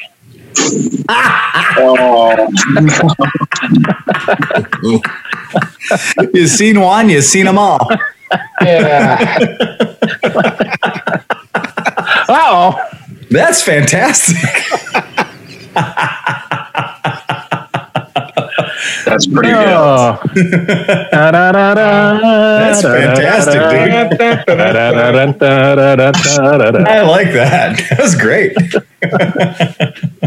There we go. Germans don't have any silent letters. Listeners. Hey, Phil. Germans don't use silent letters in their language, so. So when you were talking about like the breaker stuff for when you're trying to debug, I've seen, not for bikes, but for other applications for trying to debug when you have a short, using a thermal camera adapter for your phone, because you have the camera already there, because obviously buying a camera dedicated thermal thing, it's not cheap. Yes. Have you tried it before? Yes. So FLIR, there's 4 words: forward-looking infrared. FLIR has also become a brand name. I think, Steve, don't you have a FLIR camera? I do. I have one. Seek makes them too. Yeah. So They're cheaper. Yeah. So if you have access to a FLIR, not the baseball cards, FLIR camera, I'm going to tell you, any problem in your motorcycle will be evidenced by heat and smell. So if you don't have FLIR, use this. And generally speaking, if you've got something electrical on your bike that isn't happening anymore, it's fucked, right? And when it's fucked, then you go back in and you let everything cool down, and you go back in and you put a new fuse in there. So you put a new fuse in there, and then you start it up, and it breaks again, and the fuse pops. Then put your nose all over the bike. So grab things with your hands and smell things with your nose. And if you do that, you'll figure out the source of the heat. And the heat is always the fucking problem. Period. Whether it's I think Cinch is having a fucking problem. I think he's melting down over there. That was more than I chat. anticipated. The heat is the biggest symptom of the problem. Yeah, I mean, whether it's a bearing or a short circuit or a coolant issue or whatever, heat is. Or it's a Super Hawk that is burning up on the side of the road. Yeah, it caused some heat. Let me tell you. Yeah, that's it. What doesn't matter what it is usually heat will be the evidence of the problem, you know? And that's the reason most of the magic smoke in all the electronic components, the reason the magic smoke gets out is because there was enough heat to penetrate the casing, and then all the magic smoke goes out and it's fucked. Yeah. So then you got to I've used that thermal camera for everything. It's great. I mean, you use it for electrical panels. I mean, that's basically, it works well. The only thing I don't like about it is that the pixel density is very low. I mean, it's like 140 by 80 or something, but it's an overlay. You have a camera with a thermal overlay. Yep. So, I mean, it works okay, but it's hard to see UFOs because that's what I'm really looking for. I bought one that clips onto the back of my iPhone through a lightning jack, and it was like $120, and it ain't awesome. You're not going to be able to spot ghosts or anything, but what you will do is if you hang on to it and you look at, the junction box to your bike, you'll see where all the fucking heat is. Like, you'll see the problem. And it's not joking around. It's exactly. Most of the problems with motorcycles will tell you where they are if you take a time, like Oscar says, and use forward-looking infrared, looking at that heat. That heat will tell you a hell of a lot. So that's kick ass. I want one on my helmet though. I mean, I really, really would like to have those overlays in my glasses or something at night to see a deer. Yeah, you can easily see a deer at the side of the road. Cadillac put it into their cars. I mean, they've got it on the dashboard of the car that it's looking forward at all times. So, that's cool. And if you don't have that for your camera or for your phone, find somebody that has a brand new Cadillac and have them bring it over to your garage and aim it at your motorcycle. Yeah. I mean, but it's not cheap. I mean, those FLIR for an iPhone, it's just like $300. So it's not cheap. The shitty one I got off of the Amazonian children. Yeah. That one I got was, like I said, it was like $120 or something like that. And its resolution is garbage, and you have to hold it perfectly still, because if you move it at all, it just loses the image. Yeah. Yeah. So that's it. You guys want to play a game real quick? Always. Okay. Knowing that the Grom caused a big stir in the motorcycle market, knowing all the manufacturers are out there, who do you think just dropped a fucking Grom destroying everything motherfucking killer?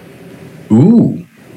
I don't know. Well, Kawasaki already has their bike, and there's tons of Chinese knockoffs. Yeah, no, this is one of the Suzuki has one of the big this is a big manufacturer. One of not let's not say top 4, but top 10. Top 10, real, not just not sling poo, but with a backbone. This is like a real manufacturer.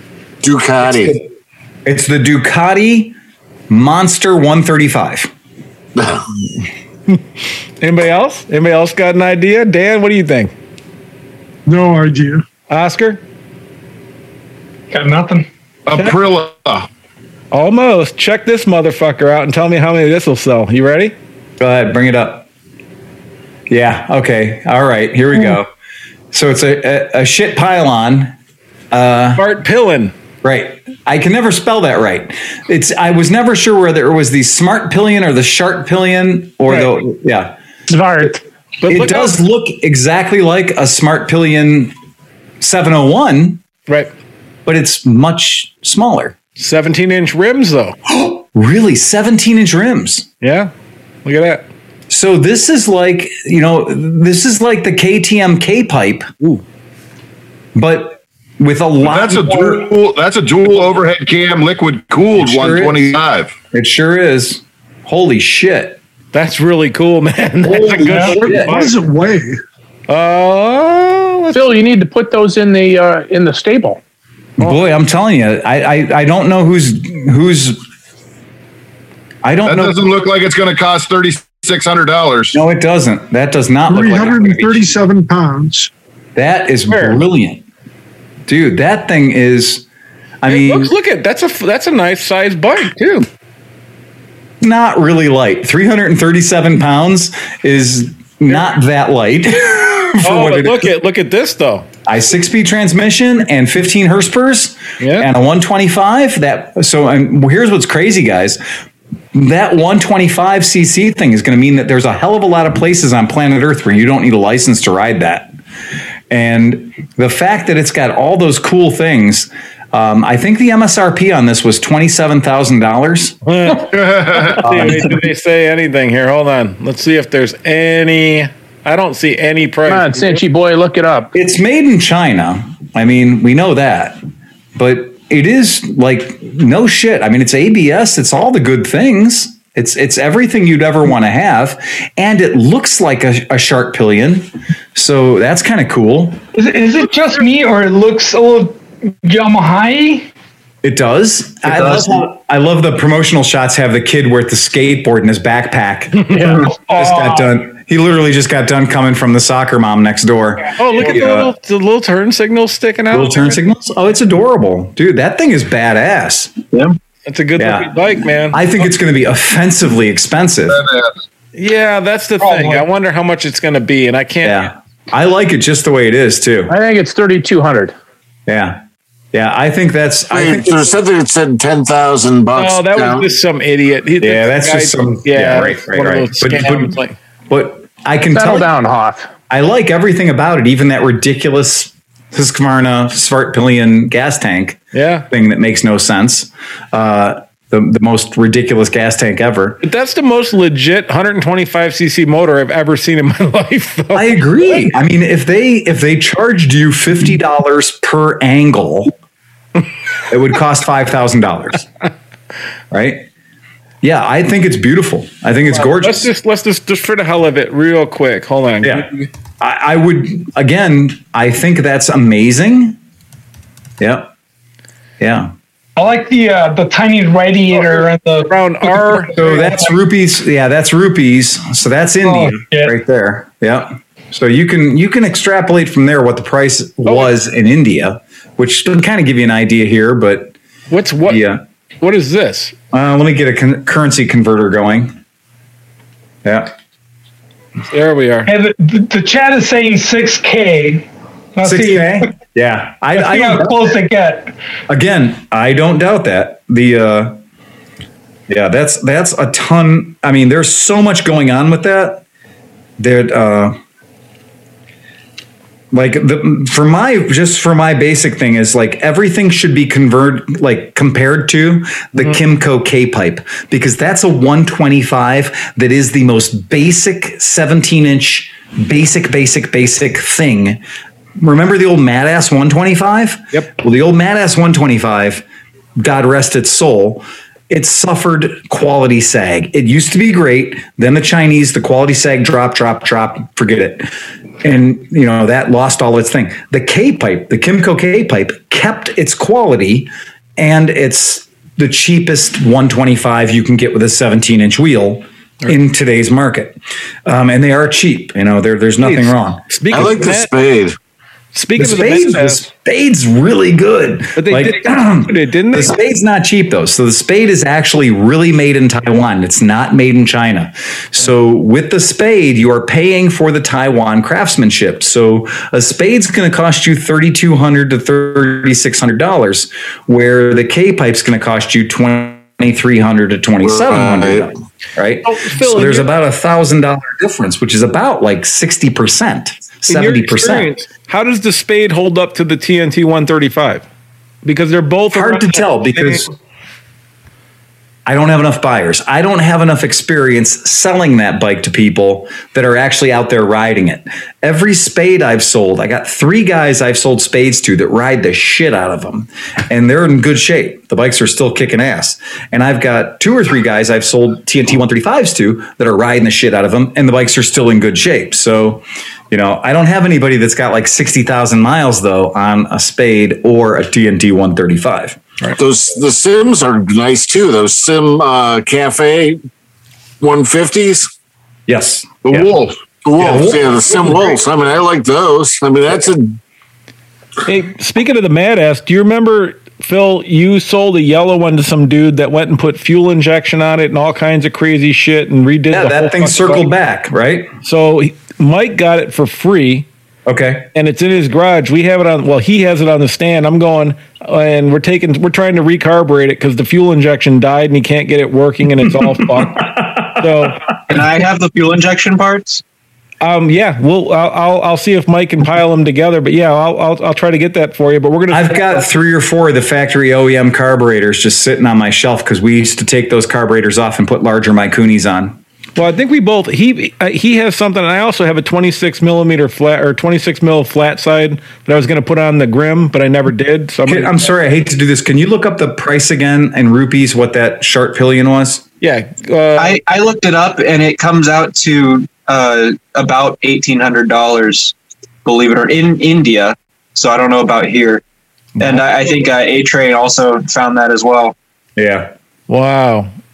You think that's There's no way that bike's selling for $1,800? No, not here. They won't. It doesn't include shipping, though. If it comes within $2,000, they will never keep that in stock for the next 5 years. No, I mean it'll be 35. It'll be around 3,500, I would say.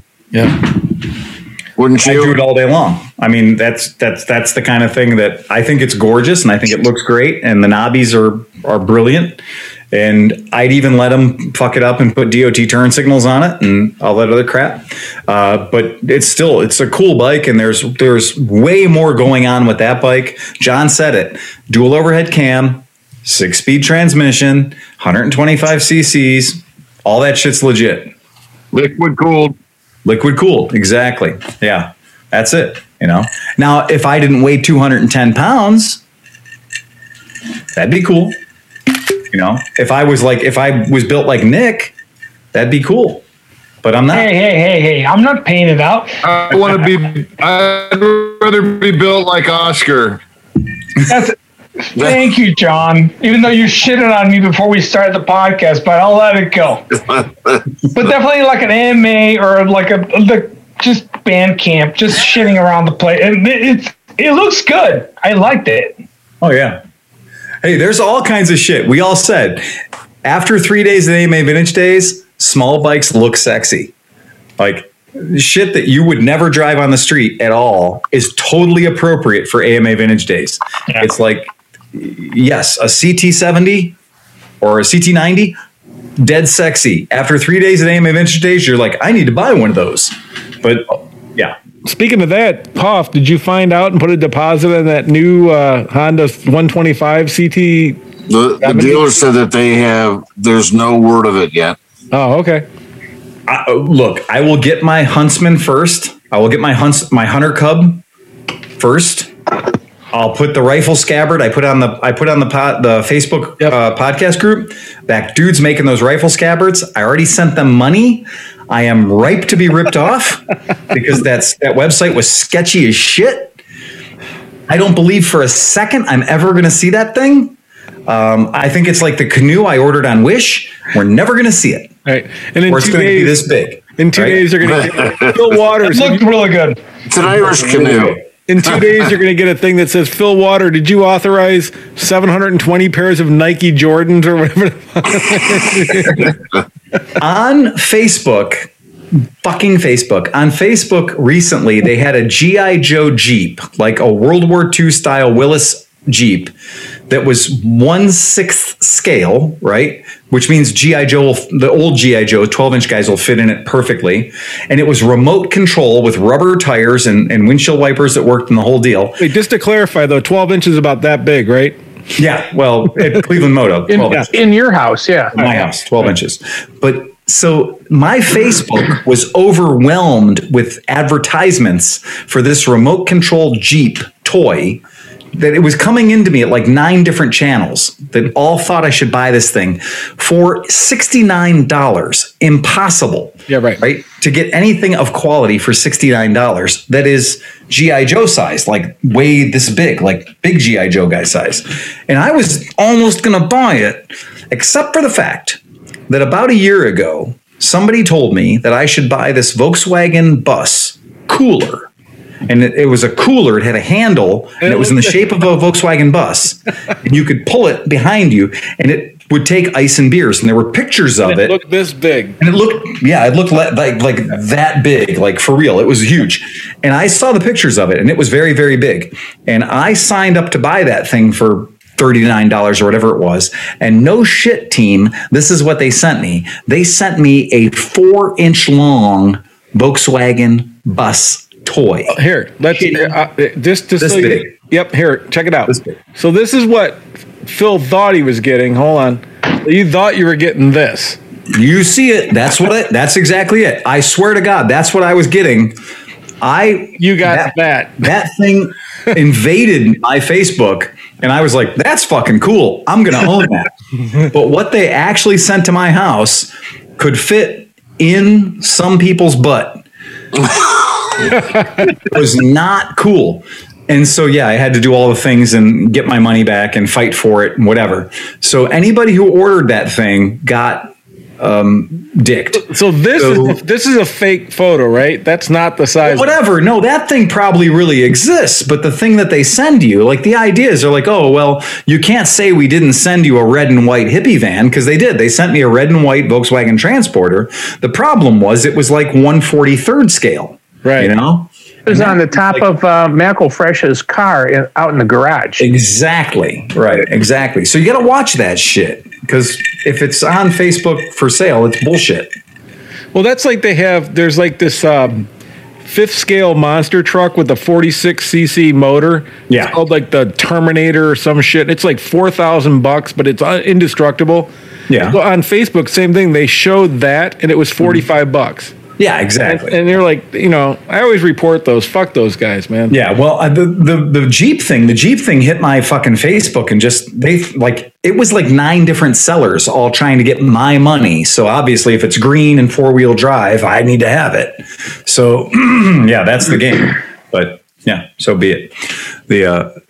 That's that. So I sold an AK today. Oh. That's AK right. What? I'm glad. Thank Not you. 47. No, I sold an AK 550. Oh, And somebody will look that up right now. Come on, Cinch, for Christ's sake. AK, Jesus Christ. AK Kalashnikov, automatic Kalashnikov. I sold an AK 550. And what that is that's the newest, nastiest, powerfulest scooter from Kimco. That transforming robot matrix insect looking scooter has a twin cylinder, 8 valve, fuel injected, 53 horsepower motor. So is it the same motor in the BMW? It is. Thank you for noticing. It's a Silverwing killer. It is a Silverwing killer. Yeah, it is. So there's a lot going on with that bike. And today I sold my very first one of them. Does it have an electric windshield? Yes. What does it cost in rupees? yeah. I don't know. I would have to do the math on that, but it costs 8,200 Freedom units. Well, my BV is starting to almost be sold now because I think I need that. Nice. There you How go. much is this? How much now? Scroll down. How much? What's the speed on this thing? It's the same as your BB. 196 miles an hour. Perfect. Fast as you want to go. Yeah. So this is Holy shit! 53 horsepower. Yeah. Wow, Yeah. This is not fucking around. dude, that's almost like an NC 750. Almost identical, in fact. It's got 50% higher red line. It is. It's a higher red line and it's more torque than an NC 700. But it does look like a Piaggio couch. It does. It is. Look, man, again, this is not my flavor. This is not what I would choose to be, out in the world on. That's But not this is terrible. for a certain person, There's a certain person who's like, I want a freaky fast scooter. And that's what this is. It comes in your choice. I love the color options. It comes in your choice of gray or slightly lighter gray. But even if the look that it has, Wait. the BB is really fucking comfortable. Look, Don't get me wrong. I've never seen a scooter ad start like this. Oh, no. The burnout. The marketing video gets straight to fuck your commute. I'm going to smoke a tire and have sex with your mom. Yeah. Right. I mean, it is the fuck you of scooters ever.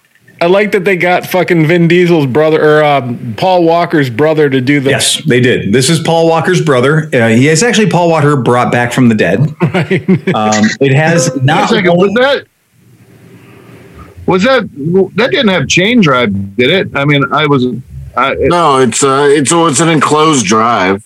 okay. It's a belt. It's a belt drive. Yeah, it's a belt drive. There's something Belt drive. going on back there. Yeah. And Brembo brakes too. Yep, it's a belt drive. So if you guys want to go back in time, there was an Aprilia 850 scooter. And I don't think one of them ever sold or made it to the United States. And the Aprilia 850 scooter, which I sat on, I rode it. The Aprilia 850 scooter is seriously a giant fuck you. It's the same as it's the Mana motor that was in Steve's bike, right? Mm-hmm.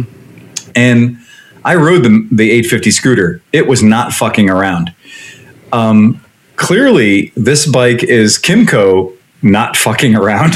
So there you go. So as much as people will fuck with scooters, this is Kimco's ridiculous, hilarious, insanely too much scooter, and That's a power scooter. Yeah, and none of the Bergman bullshit. I'm an old man with a colostomy bag kind of thing. Like this is fucking straight up scary. This is a straight up cool bike, But they showed in the video, they showed brown. But check this out. So they actually have 3 options on the website. Let me show you real quick. So you have gray. Yep. You have slightly less gray. And then you have darker, slightly less gray. No, it's actually 2 colors. So the colors are space gray, which is the dark gray, and the other one is called, I'm going to get this right, satin silver crystal. Oh, So apparently the lighter color is satin silver crystal or light silver crystal. Did you see in the video they had a nice maroon looking kind of rust color? I saw that. Yeah. Coppery, yeah. Yeah. We're not getting that color. My order sheet only has 2 colors on it. It's the silver and the gray. And the silver is apparently like a flat satin, silver. Anyway. Wow. And they brought the K-pipe back for 2021. They did. They did bring the K-pipe back. It's the exact same K-pipe it's been forever. So whatever K-pipe you buy, whatever spade you buy, and whatever K-pipe you buy, they're all the same. It doesn't matter what year it is. I've never had a chance to write any of those, but at least look-wise, the Aprilias do look sexy for a scooter. Oh, yeah. The Aprilias have always been the sexy of the scooter mark. Absolutely. So Phil, I think just if you can talk to the company, since you guys, you sell quite a few Kymcos, I think for Steve's compound, we need a couple of these for testing. I'm just saying. I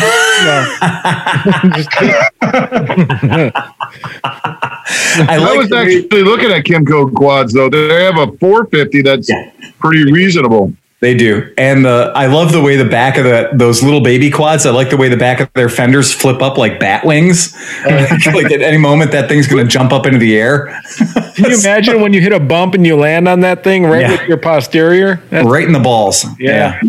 Yeah, look at this. We need this. This is what we need right here. Look at that. We've had at our shop, we don't do many quads because that's just not where we go. But we've done a few Kymco quads over the years, and they are solid as fuck. I mean, it looks good. Do they make a work quad? They used to. I don't know if they do anymore. Something with racks. Yeah. They used to make a whole fucking flock of quads. In fact, Kymco quads did better in America than Kymco scooters did for a while. But anyway. Do they make one with a tree growing up between the engine and the front tire? Oh, hey, so Steve, did any fire departments ever contact you since the big event? Yes, they did. I got a cease and desist order because this fucking neighbor started a fire in the backyard, in my backyard. Wait, the wood cutting guy? No, the guy that bought my house started burning all his shit in his backyard. And Friday night, not last Friday, the Friday before that, the week after we got busted, where I got busted, the fire department had to come back with 3 fire trucks and put out the fire in the backyard of my other house. But you didn't own the other house, did you? No, I own both houses. I'm still waiting for it to transfer. So you idiot! The fire department came and you weren't even there, and they're like, "This dude's burning again." No, they wrote me up for an unattended fire. Wow! And they wrote me up with like 10 different citations. They cited me for like 10 different things: no fire extinguishers, no permit, no. Unattended fire, too close to a structure, all this other stuff. They wrote me all up, and I got a certified letter. Wait, bourbon. Hold on. Let me just clarify just once, just to make sure. Circle back on this. We're not talking about anything from the fire that we did. No, I wasn't there. Nothing. No. Nothing from that fire because I got it. The post office lady knows who I am. She came to the plant and she's like, "You're in trouble. You got a certified letter from the Oberlin Fire Department." I'm like, "This has already been taken care of." And she's like, "No, it's for your other house." And I said, "What do you mean? It's for my other house." You didn't get a ticket. You didn't get a arrest warrant from the fire where there were 14 fire vehicles there that they could see from space. No, they didn't even say boo to me about that. But you got a literally... So that first one was your free pass. Right. But evidently, the second one that you didn't start, that was started by your new landowner. Yeah. Right? Now... And I didn't even know this was happening. My boss texted me, and he said, I was in a meeting with the human resource director, and she says, You're Hoffert's in deep shit. And I'm like, and then he put a little fight. He's like, "Are you burning again at your property?" He texted, "Are you burning again at your property?" And he put like little flames, like little flame emojis. And I'm like, "What the fuck?" And so I called, and then as soon as he sent me that text, the post office lady rolls up with a certified letter from the thing, and I'm like, well, I don't understand. I mean, I thought this was resolved. And so I called him. He didn't, he called me back an hour later, and he's like, yeah, the fire department had to show up again at your house Friday night and put out a fire in your backyard. And I'm like, which backyard? I said, it's something like, I said, I haven't so much as lit a match at that place since the first fire. And I'm like, what the fuck? The guy who bought the house had a fire? And then, so today I called him up, and he's like, oh, yeah, there's no fire there right now.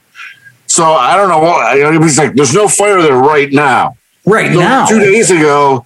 Yeah, so that means 2 days ago he had a fire, but he didn't tell me he had a fire. Right. So then today I was at the house, I was moving my dump truck and whatever, and he had his boys there, tearing out the house and doing whatever. And he's like, the guy's like, oh, yeah, sorry about that, bro. We lit that huge fire in the backyard and we left. Oh, my God. What the fuck? That's what I said. And he said, yeah, Aaron told us not to do it, but we didn't, whatever. Are they trying to we just did it. We just had to get rid of some stuff. And I'm like, but we'll never do it again. Bro, we'll never burn anything in the backyard again. Ever. No, we won't burn anything. So you can't even have a fucking bonfire? I have to get a permit, but then they already said in the letter, we will not be issuing you any permits for fires. No, clearly not, because they let you slide on literally the towering inferno that used to be a barn. So when your jackhole, so does he own that place yet or not? No, all the paperwork's at the title agency, and I'm waiting for the cash. Oh shit! So I mean, but basically, I have a rental agreement with him because he wanted to get in and start working on it. Yeah. So he paid me to get in early. So we have a rental agreement where he's renting the property from me. So he's my renter, but I'm still the owner while the paperwork goes through. Steve, I do know a guy who will buy that property from you right now. Cash. If you want to make all those problems go away, but although apparently if they don't want that property because you can't light fires. If I buy that property, the first thing I'm going to have to do is send an edible hooker arrangement to the fire chief of 3 different cities. So, well, if the other property that I sent letters to today comes through, then that's not in New Russia Township. That's in Carlisle Township. My God, man. Yeah, and they don't care about fires over there. No, that's out of the Oberlin Fire District, I think. Plus, this thing is so buried, you'd never know that there was a fire there. I'm not joking. I would buy Steve's other property because Steve's other property is connected to a property that the owner doesn't want to do anything with. So you would buy Steve's other property and you'd essentially have this next door neighbor that could never or would never occupy it. And that'd be the perfect property for me to buy. Done. And I would never occupy it. So it doesn't matter. You'd have 2 people that would never occupy anything. Exactly. So you buy a property and you essentially get 2 properties, and then you get Steve next door as your neighbor. So now you can run dirt bikes all over the fucking place. And you basically have a dirt bike park that backs up to where Steve and John work. Right. Or where Steve used to work. I know, really. And now John McElfresh is the supervisor. Oh boy. Yeah, I'm trying to float to the top of the septic system right now. I bet you John's the one who lit the fire. Yeah, he goes out there every night and lights another fire just to get me fucking fired. We know how to get this guy out of here. Steve, when you're tired of fucking around with the guy who's committing arson on the property you're trying to sell him, let him know that his rent is done. He can fuck his hat, and I'll be happy to buy that property off for you. Well, I'm waiting for the 2 twitchy guys to burn it down accidentally. I mean, because it's those guys were like, I was talking to them today, and they have these twitches, they're like, yeah, we'll do. It's like, I'm like, what's the matter with you? Oh man. So Their money still spends. Yeah. Yeah, but I think it spends maybe on a little. Yeah, I get it. Yeah, they're again, all you got to do is tell them the deal's off and kick them out, and I'll just pay you tomorrow. I'll give you the money. So, What's the deal on the barn? The barn with the silo and the silo shitter. We talked about it last week, but I'll just give you the updates. It was a giant piece of shit. Again, there are very few properties that I've ever walked into and said I wouldn't spend the night in there. And this was like one of those horror movies where you're like, I don't think I'd spend the night in there. It was interesting, but it's interesting in so much as you like to look at other people who own it and go, wow, you've made quite a commitment to a bad idea. I would never buy it. No way. It was 3 acres of the strangest property ever, a triangle-shaped lot, very narrow at the front gate, very wide at the back, and it backed up to what I like to call the fire swamp from the Princess Bride movie. It was a place where no human can exist, and it was hundreds of acres in the backyard that you don't own, but it was literally 100% swamp and hawthorn. So awful. And then the barn itself, complete and utter devastation. Nothing good can come out of that. So somebody will buy it. No, not me. So it's a mess. It was an absolute mess. When you posted the pictures of what you looked at before you went there, yep. There's they should be sued for false advertising. It's not. But here's the good news is that guy didn't publish any of that shit. No, it was me. I'm the one that knew that he wanted to sell it. So, right. I don't know. I fixed the guy's wastewater plant. That's what I do. Terry, the owner of it, is a super nice guy. And he wasn't trying to lie about anything. He spent the past 8 years since he bought it tearing out sheetrock, tearing out insulation that was waterlogged because somebody took a barn and tried to turn a barn into a livable commercial, party center. And John McElfresh said it best. Barns are built the way they're built to keep hay from catching on fire. Right. You need aeration. You need stuff moving through them and stuff. Yeah. It is not watertight like a frog's ass. It is basically shade. Oh. Yeah. Usually when you're putting the boards on a barn, you always give a little space so it'll breathe. It's exactly I got cussed out because I cut a window in one because I was tired of shoveling grain in the dark.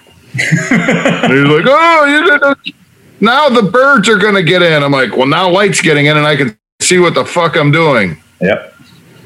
Yeah. So a barn is a strange thing because every suburban rich asshole has this idea that they're going to go out into the adjacent countryside to the big city and buy a barn and turn it into a fucking big house. And that's exactly what happens is people see that barn on a piece of property. And they're like, well, nobody's milking cows there or cutting steaks there anymore. I'm going to turn that into a kick-ass big 4,000 square foot house with giant cathedral ceilings. Buy a church. Basically you're going to have to build a house inside the barn. That's exactly right. Yeah. The outside of the barn is it's just a barn. It's meant to keep hay dry. That's it. So, fuck that. So I've learned my lesson. Stay the fuck away from barns. Unless you're purpose building a barn. If you purpose build it, it's not a big deal. But the steel barns are pretty much airtight. Yeah. Not airtight, but they're watertight. Yeah, and if I were to build a 4,000 square foot building somewhere, I'd build a big steel building and off you fuck, Right. Fun, right. So did you guys hear the story about the Amber Alert that went out in Texas the other day? No.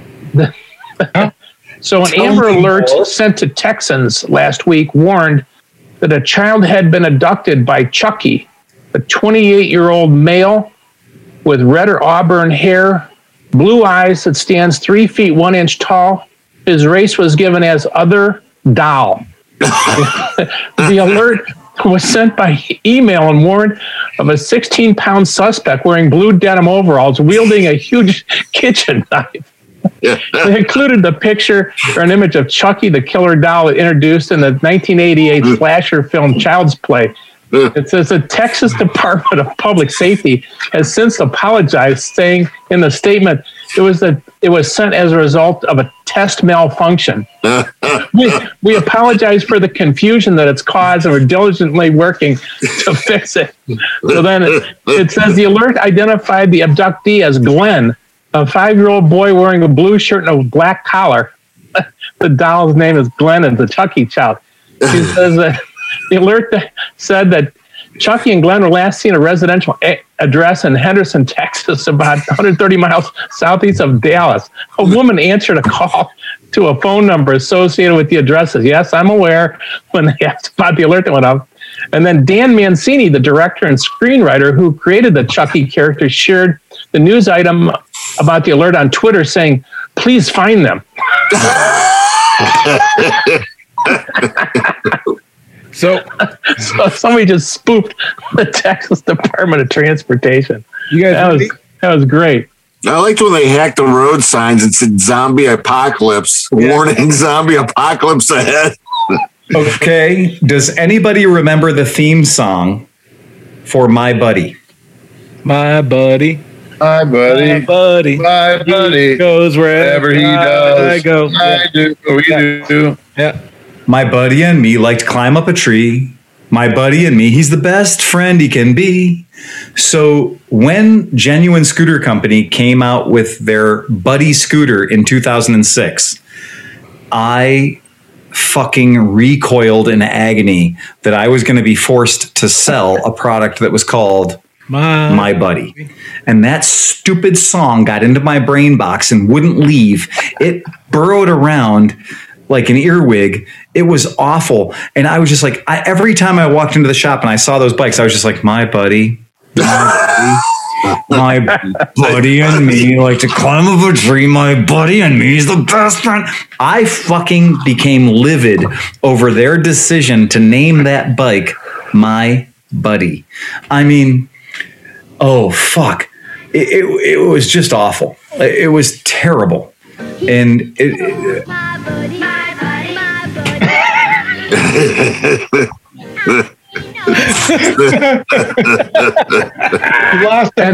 and that's the end of Phil Waters for the evening. Yep. My buddy. Yeah. I mean, they made him that way on purpose. I mean, those fucking things. I think Bill went to go get his My Buddy dog. I think he did. Well, while we wait, what year do you think these motorcycles are? You ready? All right. Here we go.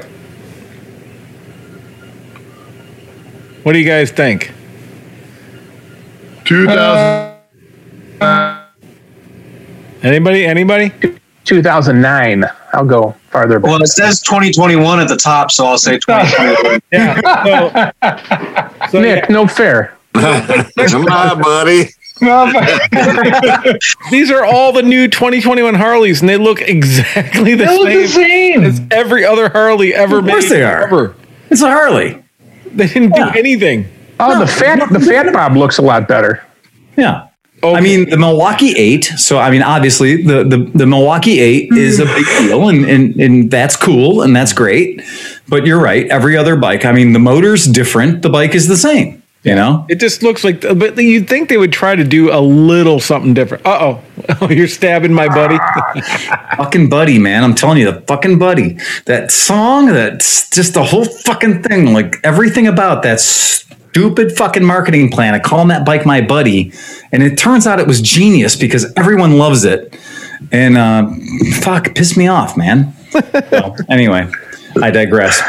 I digress. Yeah. If you guys have been watching the news and stuff with all the Wall Street and everything like that, Harley is not doing well at all.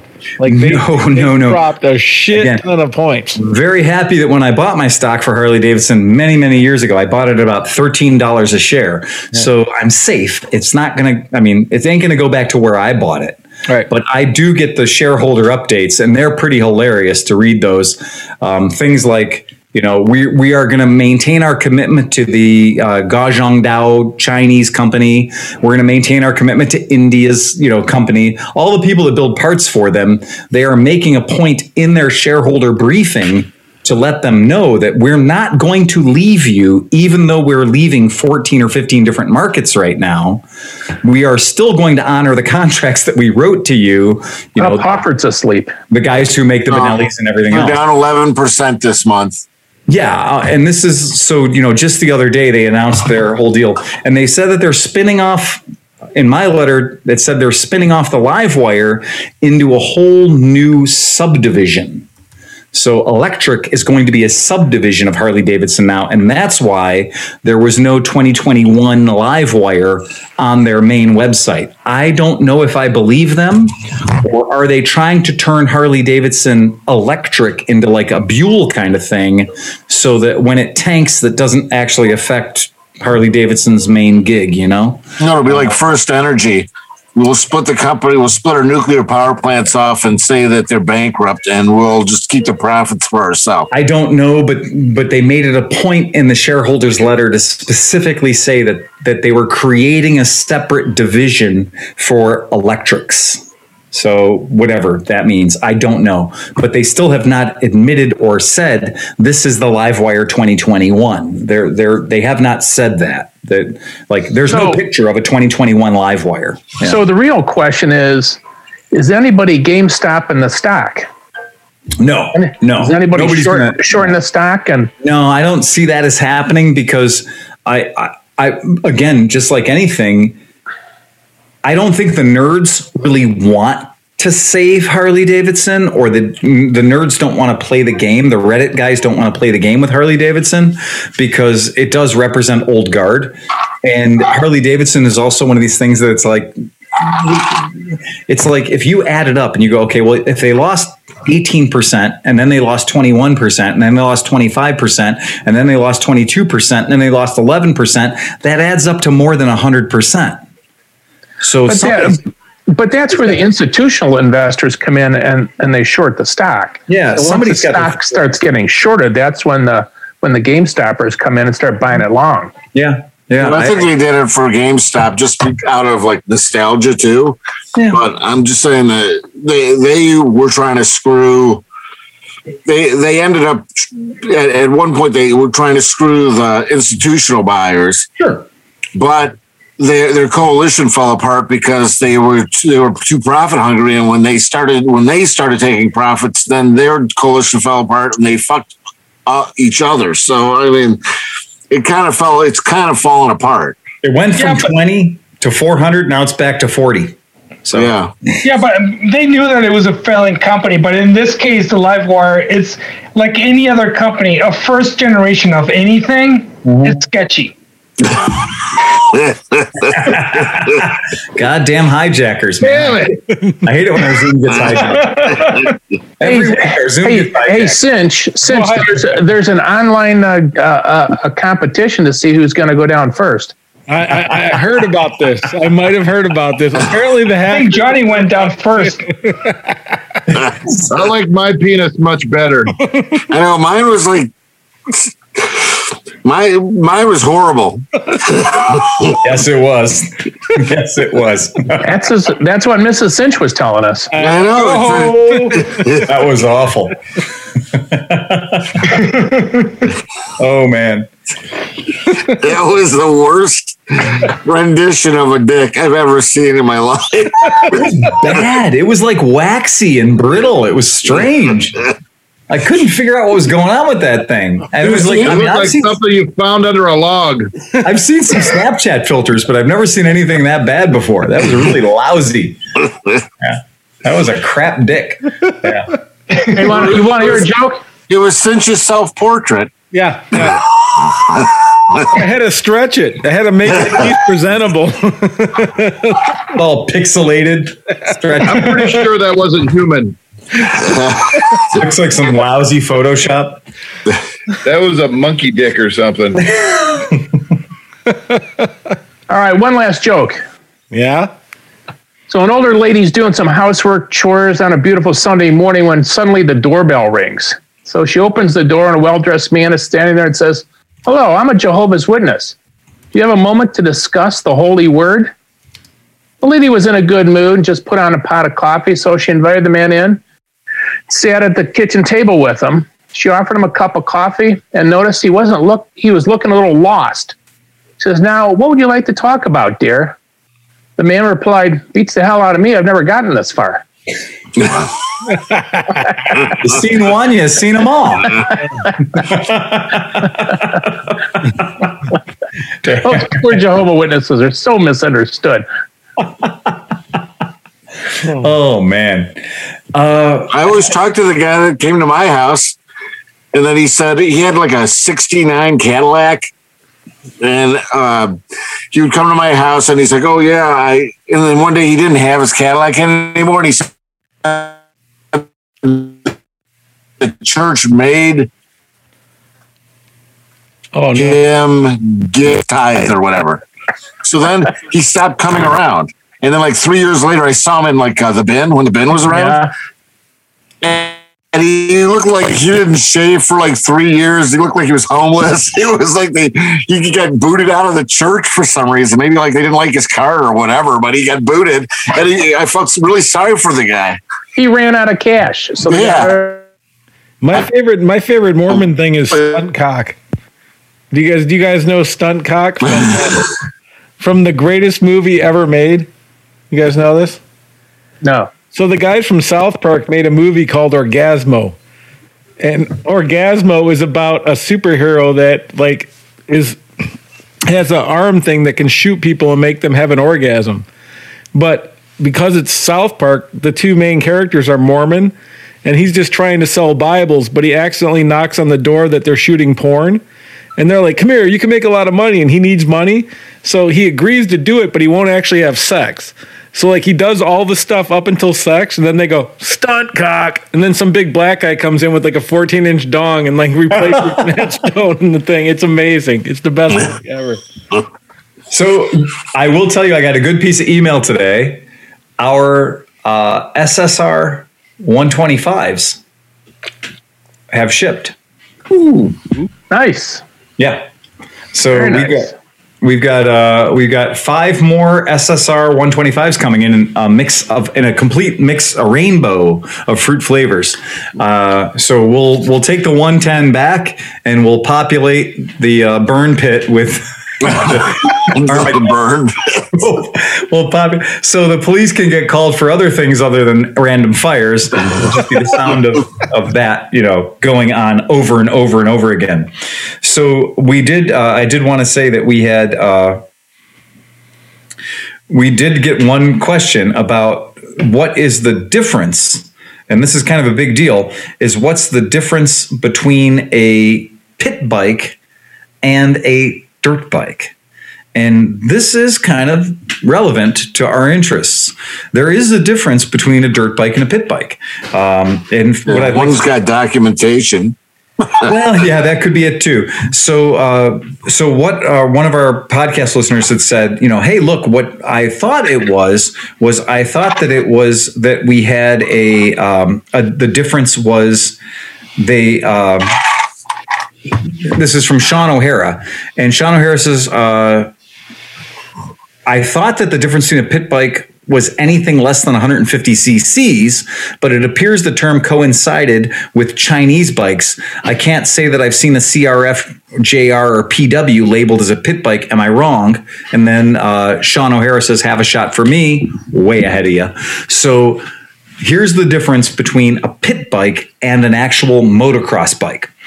Here's the way I'd like to tell people. Remember that pit bikes were originally meant to be literally used in the pits of racing other types of things. So you'd be racing your street bike, or you'd be racing your dragster, or you'd be racing your car, street rod car, or whatever. And you'd have a little mini bike that you would use to get you from where you camped or where your tent was set up, where your hot pits were, where you would be between races. But you'd have to go all the way to the tower to get your pre-race briefing, to get the stats, to get your times. The tower was central to the racetrack. And then everybody else was scattered out, and it can be pretty fucking far away. So what people started doing is they started grabbing these little mini bikes, these cute little adorable kids mini bikes, and they would take them to the track, and you'd just have your leathers on and shit, and you just jump on the mini bike and haul ass over to the tower where you could get your pre-race briefing and all that shit, and then you'd go back to your pits. And it was a pit bike. It was not meant to be ridden off-road. It was not meant to be ridden on the racetrack. It was just something that got you from where you were camped or where your pit was to the tower. And what happened is, in the lull in the activity at lunchtime, between when the racers would be out on the track and then they'd bring people in for lunchtime, they would do things to keep people interested. And one of the things they would do to keep people interested is they would have pit bike races. Nice. And I've been to a bunch of these racetracks where that shit happened. And they'd say, okay, get out your pit bikes, show up on the grid, and go ride your pit bikes on the track. And they would do a lap or two or whatever, and motherfuckers would race. What? I'm just looking down. I looked at my phone. That might count as friendly fire. Jeez. My God, that was served on a platter too. So that's a little well done for my taste, but okay. You might got to turn that one a little more. That was all black, all burned up. Yeah. So pit bikes. My phone. Yeah. So pit bikes but a motocross bike is actually meant to jump in the air. So pit bikes are not really meant to jump in the air. Pit bikes are meant to be they look like dirt bikes and everything else, but they are not really up to the standard of a motocross bike. A motocross bike, whether it's 125 cc's or 80 cc's or whatever, a motocross bike is actually meant to go jumping through the air. And a pit bike is not meant to go jumping through the air. I don't think Travis Pastrana and the Nitro crew knew that, though. Right. Yeah. So, look, KTM makes some amazing 80cc bikes that can go jumping through the air. Right. SSR makes some 70cc bikes and 110cc bikes that should never go jumping through the air. So, that's the difference. My personal thing, pit bike, no air. You know, when I had my Suzuki SP250, the trail version of it, the DR250, it didn't have a license plate or lights or anything like that. I heard, or I think I've read it being referred to as a pit bike, which I'm not sure how accurate that is, but that begs the question, what's the difference between a pit bike and a trail bike? Mm-hmm. Well, and a pit bike too, though, by nature of it being called a pit bike, not street legal. Yeah. So pit bikes, in my experience, if it's a pit bike, if you're saying I need to get a pit bike, legality is not an issue, right? Now, you can use anything you want as a pit bike. I've gone to races before where my pit bike had more cc's than my race bike. That's for real. I have used my PC 800. I have used the CBX 1000 to be my pit bike for the bike I was actually racing at the race. And to be fair, you have to take into when are we talking about? Because back in the 70s, it might have been a seat or a little 50cc three-wheeler. In the 80s, it could have been a Honda Cub. Right. In the 90s, so every year it changes. And now, once people figured out that people like them, now you were flooded in with pit bikes from all these different manufacturers. That's right. Yeah. So pit bikes, the trail bike can do miles of trail. Right. So, you're not going to get on a pit bike and take it out a pipeline and go out, ride a pipeline as far as it can go. Right. Ooh. Watch me. Good question from the listeners here. Were those considered pocket bikes or pit bikes back in the day? Pocket bikes is its own religion. Okay. So look up Blata, Blata. Mm-hmm. So Blata is a Czechoslovakian company that basically took the idea of these little toy bikes that the European manufacturers were making, little two-stroke, but they had bodywork to make them look like sport bikes. And then Blata, Blata, they went apeshit with it. And Blata, I give them credit because they built little Ducatis, they built little Yamahas. They built all kinds of little bikes, and pocket bikes are straight up legit. It's a pocket bike. You look like a monkey fucking a coconut. I forgot about those. Yeah. And we used to sell a lot of pocket bikes, and we sold pocket bikes. We sold pocket choppers. We sold all kinds of that little shit. But for years and years and years, the ones that we knew people that rode them, you know, there's YSR racing and then there's pocket bike racing. So YSR racing is like gorillas on bikes. And pocket bike racing is like gorillas riding helmets that have tires on them. Well, check this out. This got announced like a couple days ago or something. Yeah. I think. February.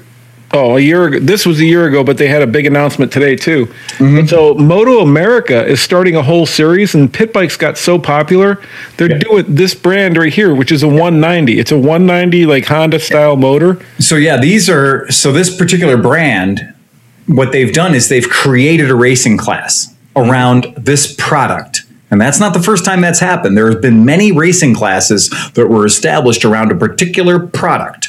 And usually it takes a lot of money behind there to say that. But usually, this is a class for people up to 15, like under 15 and over 15. Yeah, but look at that. So 190s. So like adults, if you have a set of full leathers and about $5,000, you can race Moto America now. Yeah. You can race Moto America, or you can go to YSR League and go race with the guys at YSR League on less expensive, more available, different classes kind of thing. Right. I think that just like the Red Bull Cup was like the KTM small bikes. That will turn into a money game eventually. Yeah. So maybe getting into grassroots stuff like YSR racing in your neighborhood, or like our friends that do the Circus Bear Racing League, which are all 50 cc's, 50 cc Hondas and shit indoors. That might be a fun way to get stupid too. So I just hear the sound of 220 pounds of bones hitting the wall at high speed. For those pictures, they definitely need to put someone in there for context of scaling. There's no fucking way. I mean, you can tell that it's a small bike, but who fucking knows how small that fucking thing is? It's not that small though. Hold on, man. They're pretty cool. We sold a couple of pocket bikes back in the day that were 70 cc's, and they would rip down the alley at 45 miles an hour, way too fast for their own good. What he's talking about, these mini motos, these mini GPs and stuff that they're doing, they're not that small. They're TNT 135 size. Like, they're legit. Oh. Yeah, like, look, like here, I can't get these damn because of stupid stuff. And I believe they're 12. I believe those are 12 inches, 12-inch wheels on there. Yeah, right here. Yeah. So like, look, that's a full size dude. I mean, they're small, but they're not tiny. That is a child. Well, that's a good size. No, it's a decent. Go look to your left. There's a couple of adults standing there next to a couple of children. There you go. That's the picture you want to see. Yeah, but it's a decent sized bike because that's the kid one. So that shit's tiny. It is tiny, but it's not as small as you'd think it would be, Yeah, I don't know. I could have that. I mean, that's a really small bike. No, there you go. That's the size of it is, and that's a kid. There you go. Yeah. Exactly. I mean, for an adult, you're going to look like a monkey fucking a football, but at the same time, it's still rideable, though, Oh, you can still fuck yourself up with that one. I mean, it's not. Yeah. Yeah. That's cool, though. I'd love to do that. That'd be fun. And that's, any getting on the track, the whole idea of nearly killing your friend over a $7 trophy, so you can, shout about how cool you are and stuff. That's what it is. I don't you can buy those things for $7. Oh no! What time is it? Oh. I can close my eyes for For any of our podcast viewers, we start recording at midnight, and we generally go from midnight till 3 a.m. That's why these guys drop off like flies. It's a weird thing. There's daylight savings time, and then there's sewer guy time. Yeah, Lake Erie region thing. Yeah. So John used to be able to stay up no problem. Then he started working for Steve, and now he's falling asleep constantly. I see how this works. I'm glad I didn't. Donuts? Did you take donuts into work on your first day? Of course I did. Of course you did. Fucking class operation right there. He's a class employee. Yeah. He's moving right to the top. He's sucking my life force from me. I'm starting to really feel. So Hoff, does he know how to split wood? Does he know how to split wood? Yeah, he disappeared as soon as the thing started. I split it all myself. I split that whole trailer myself. So Steve had put out a thing back a while ago saying like, "Hey, took you long enough. I'm looking for a couple of guys to work, whatever." And I was too far away in case like a water pipe broke, and I'm starting to really not regret this decision. So, I've got this flavor in my nose right now that I can't get out. It's called Rawwell. And yeah. And it wouldn't be so bad if it was just one note. But as I sat there in my living room today, I could actually pick out every one of the thousands of assholes, one by one, a symphony of each turd. It just kept mutating. It would be like one smell, but another one. It just like it was, yeah.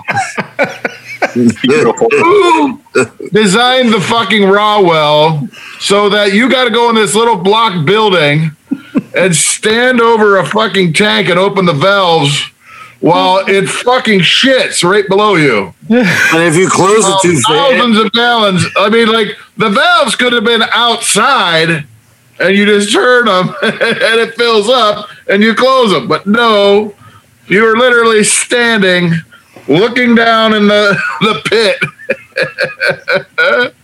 It's awesome. I love it.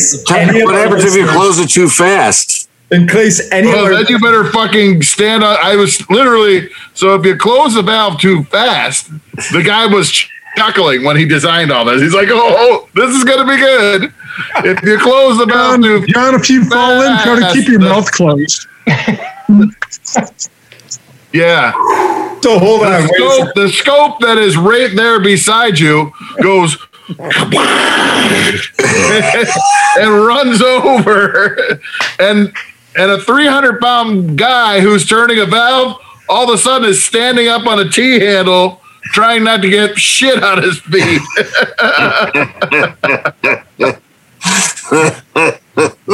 So hold on. I want to get this straight. This is called a raw well. Yeah. So this comes up Raw like sludge.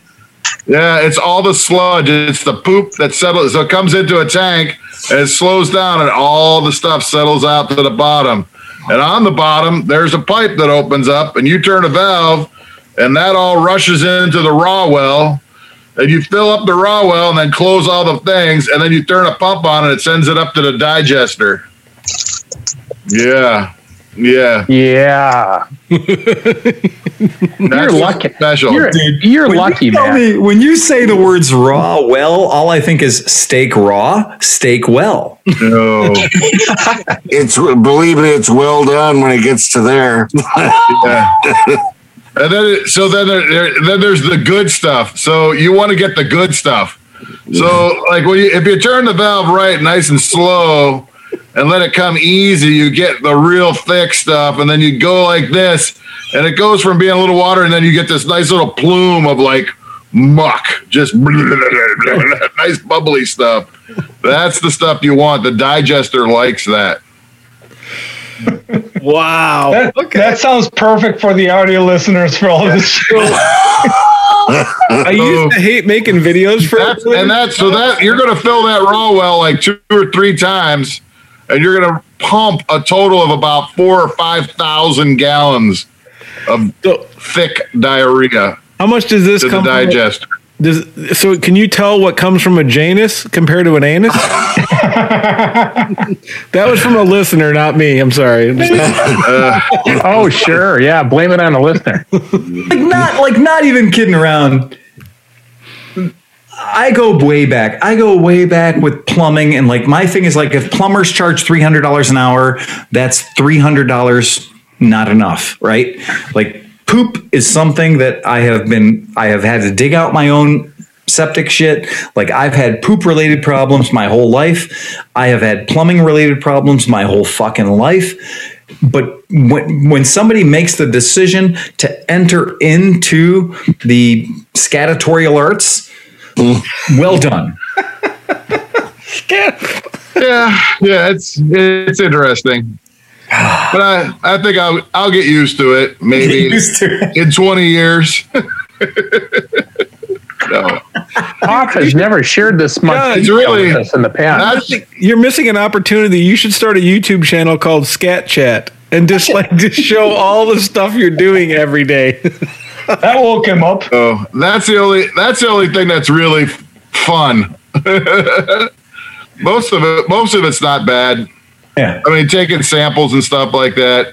You can imagine that at a certain point, it's like all the guys, it's like, oh, here's the raw sewage, just dump it, pour it in a thing, you do a sample. Psh.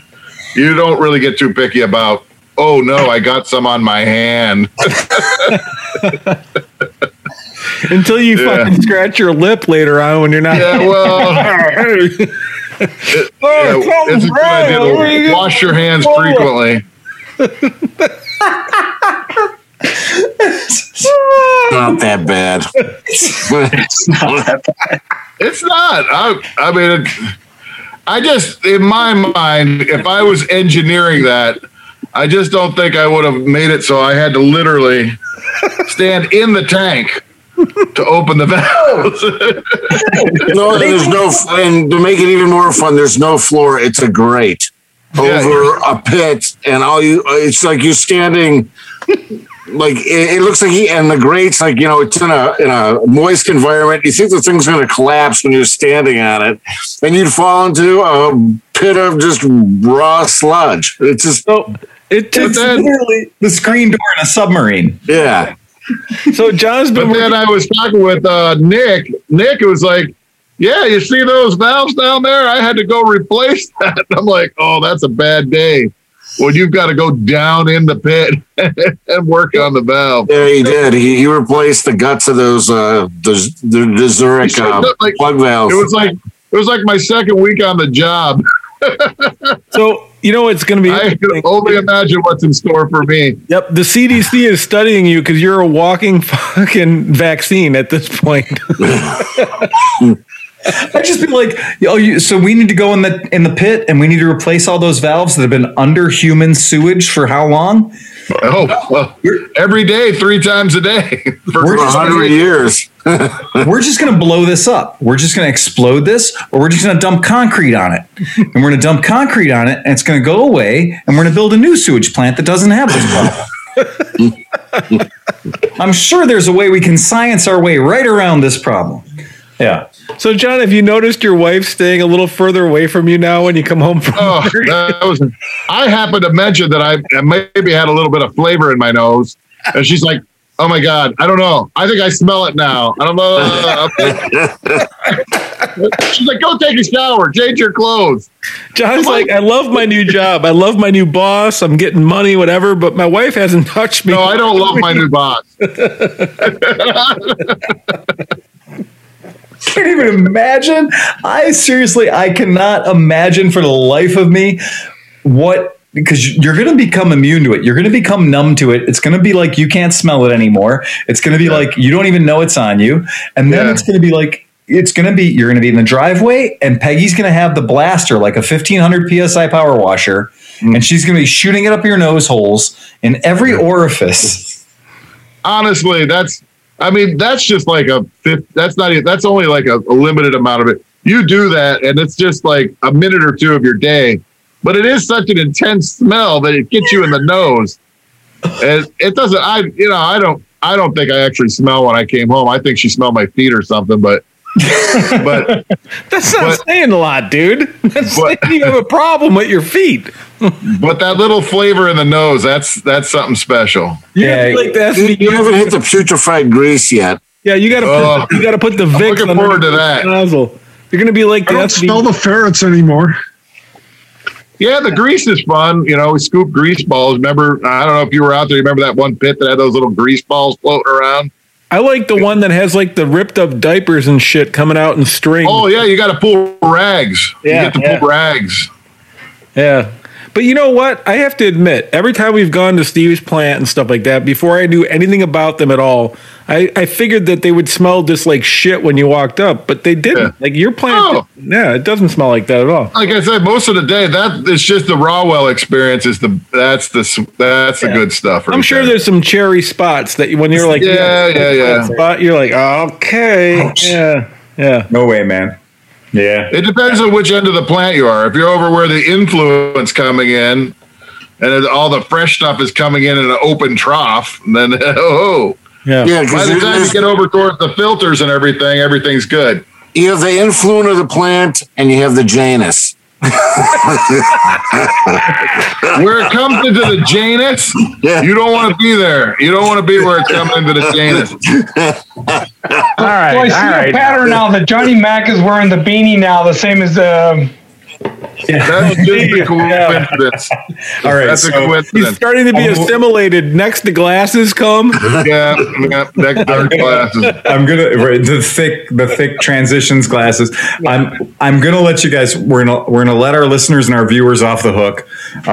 We're gonna let you guys go. I am gonna call attention to. So just pay attention that you have a disgruntled gentleman's ride in your world. If you live somewhere, you got a DGR, you want to ride in it, go do it. If you don't have a DGR, make one. You can host a DGR. You can do it. I know you can do it because I do it every year.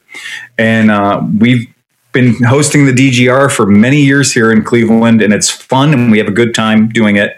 And you get to ride your weird, shitty bikes or whatever you want to do because it's DGR and it's weird. Just dress up.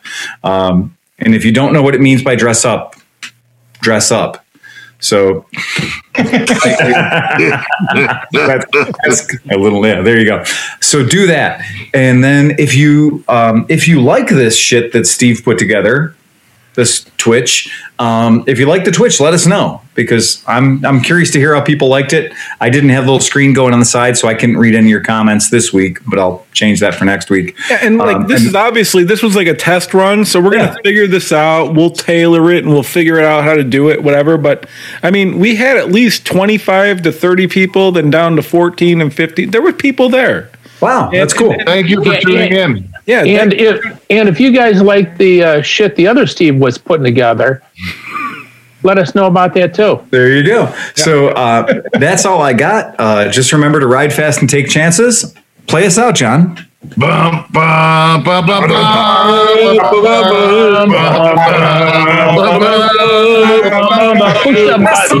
push that button. I'm trying. Hold on. I got it.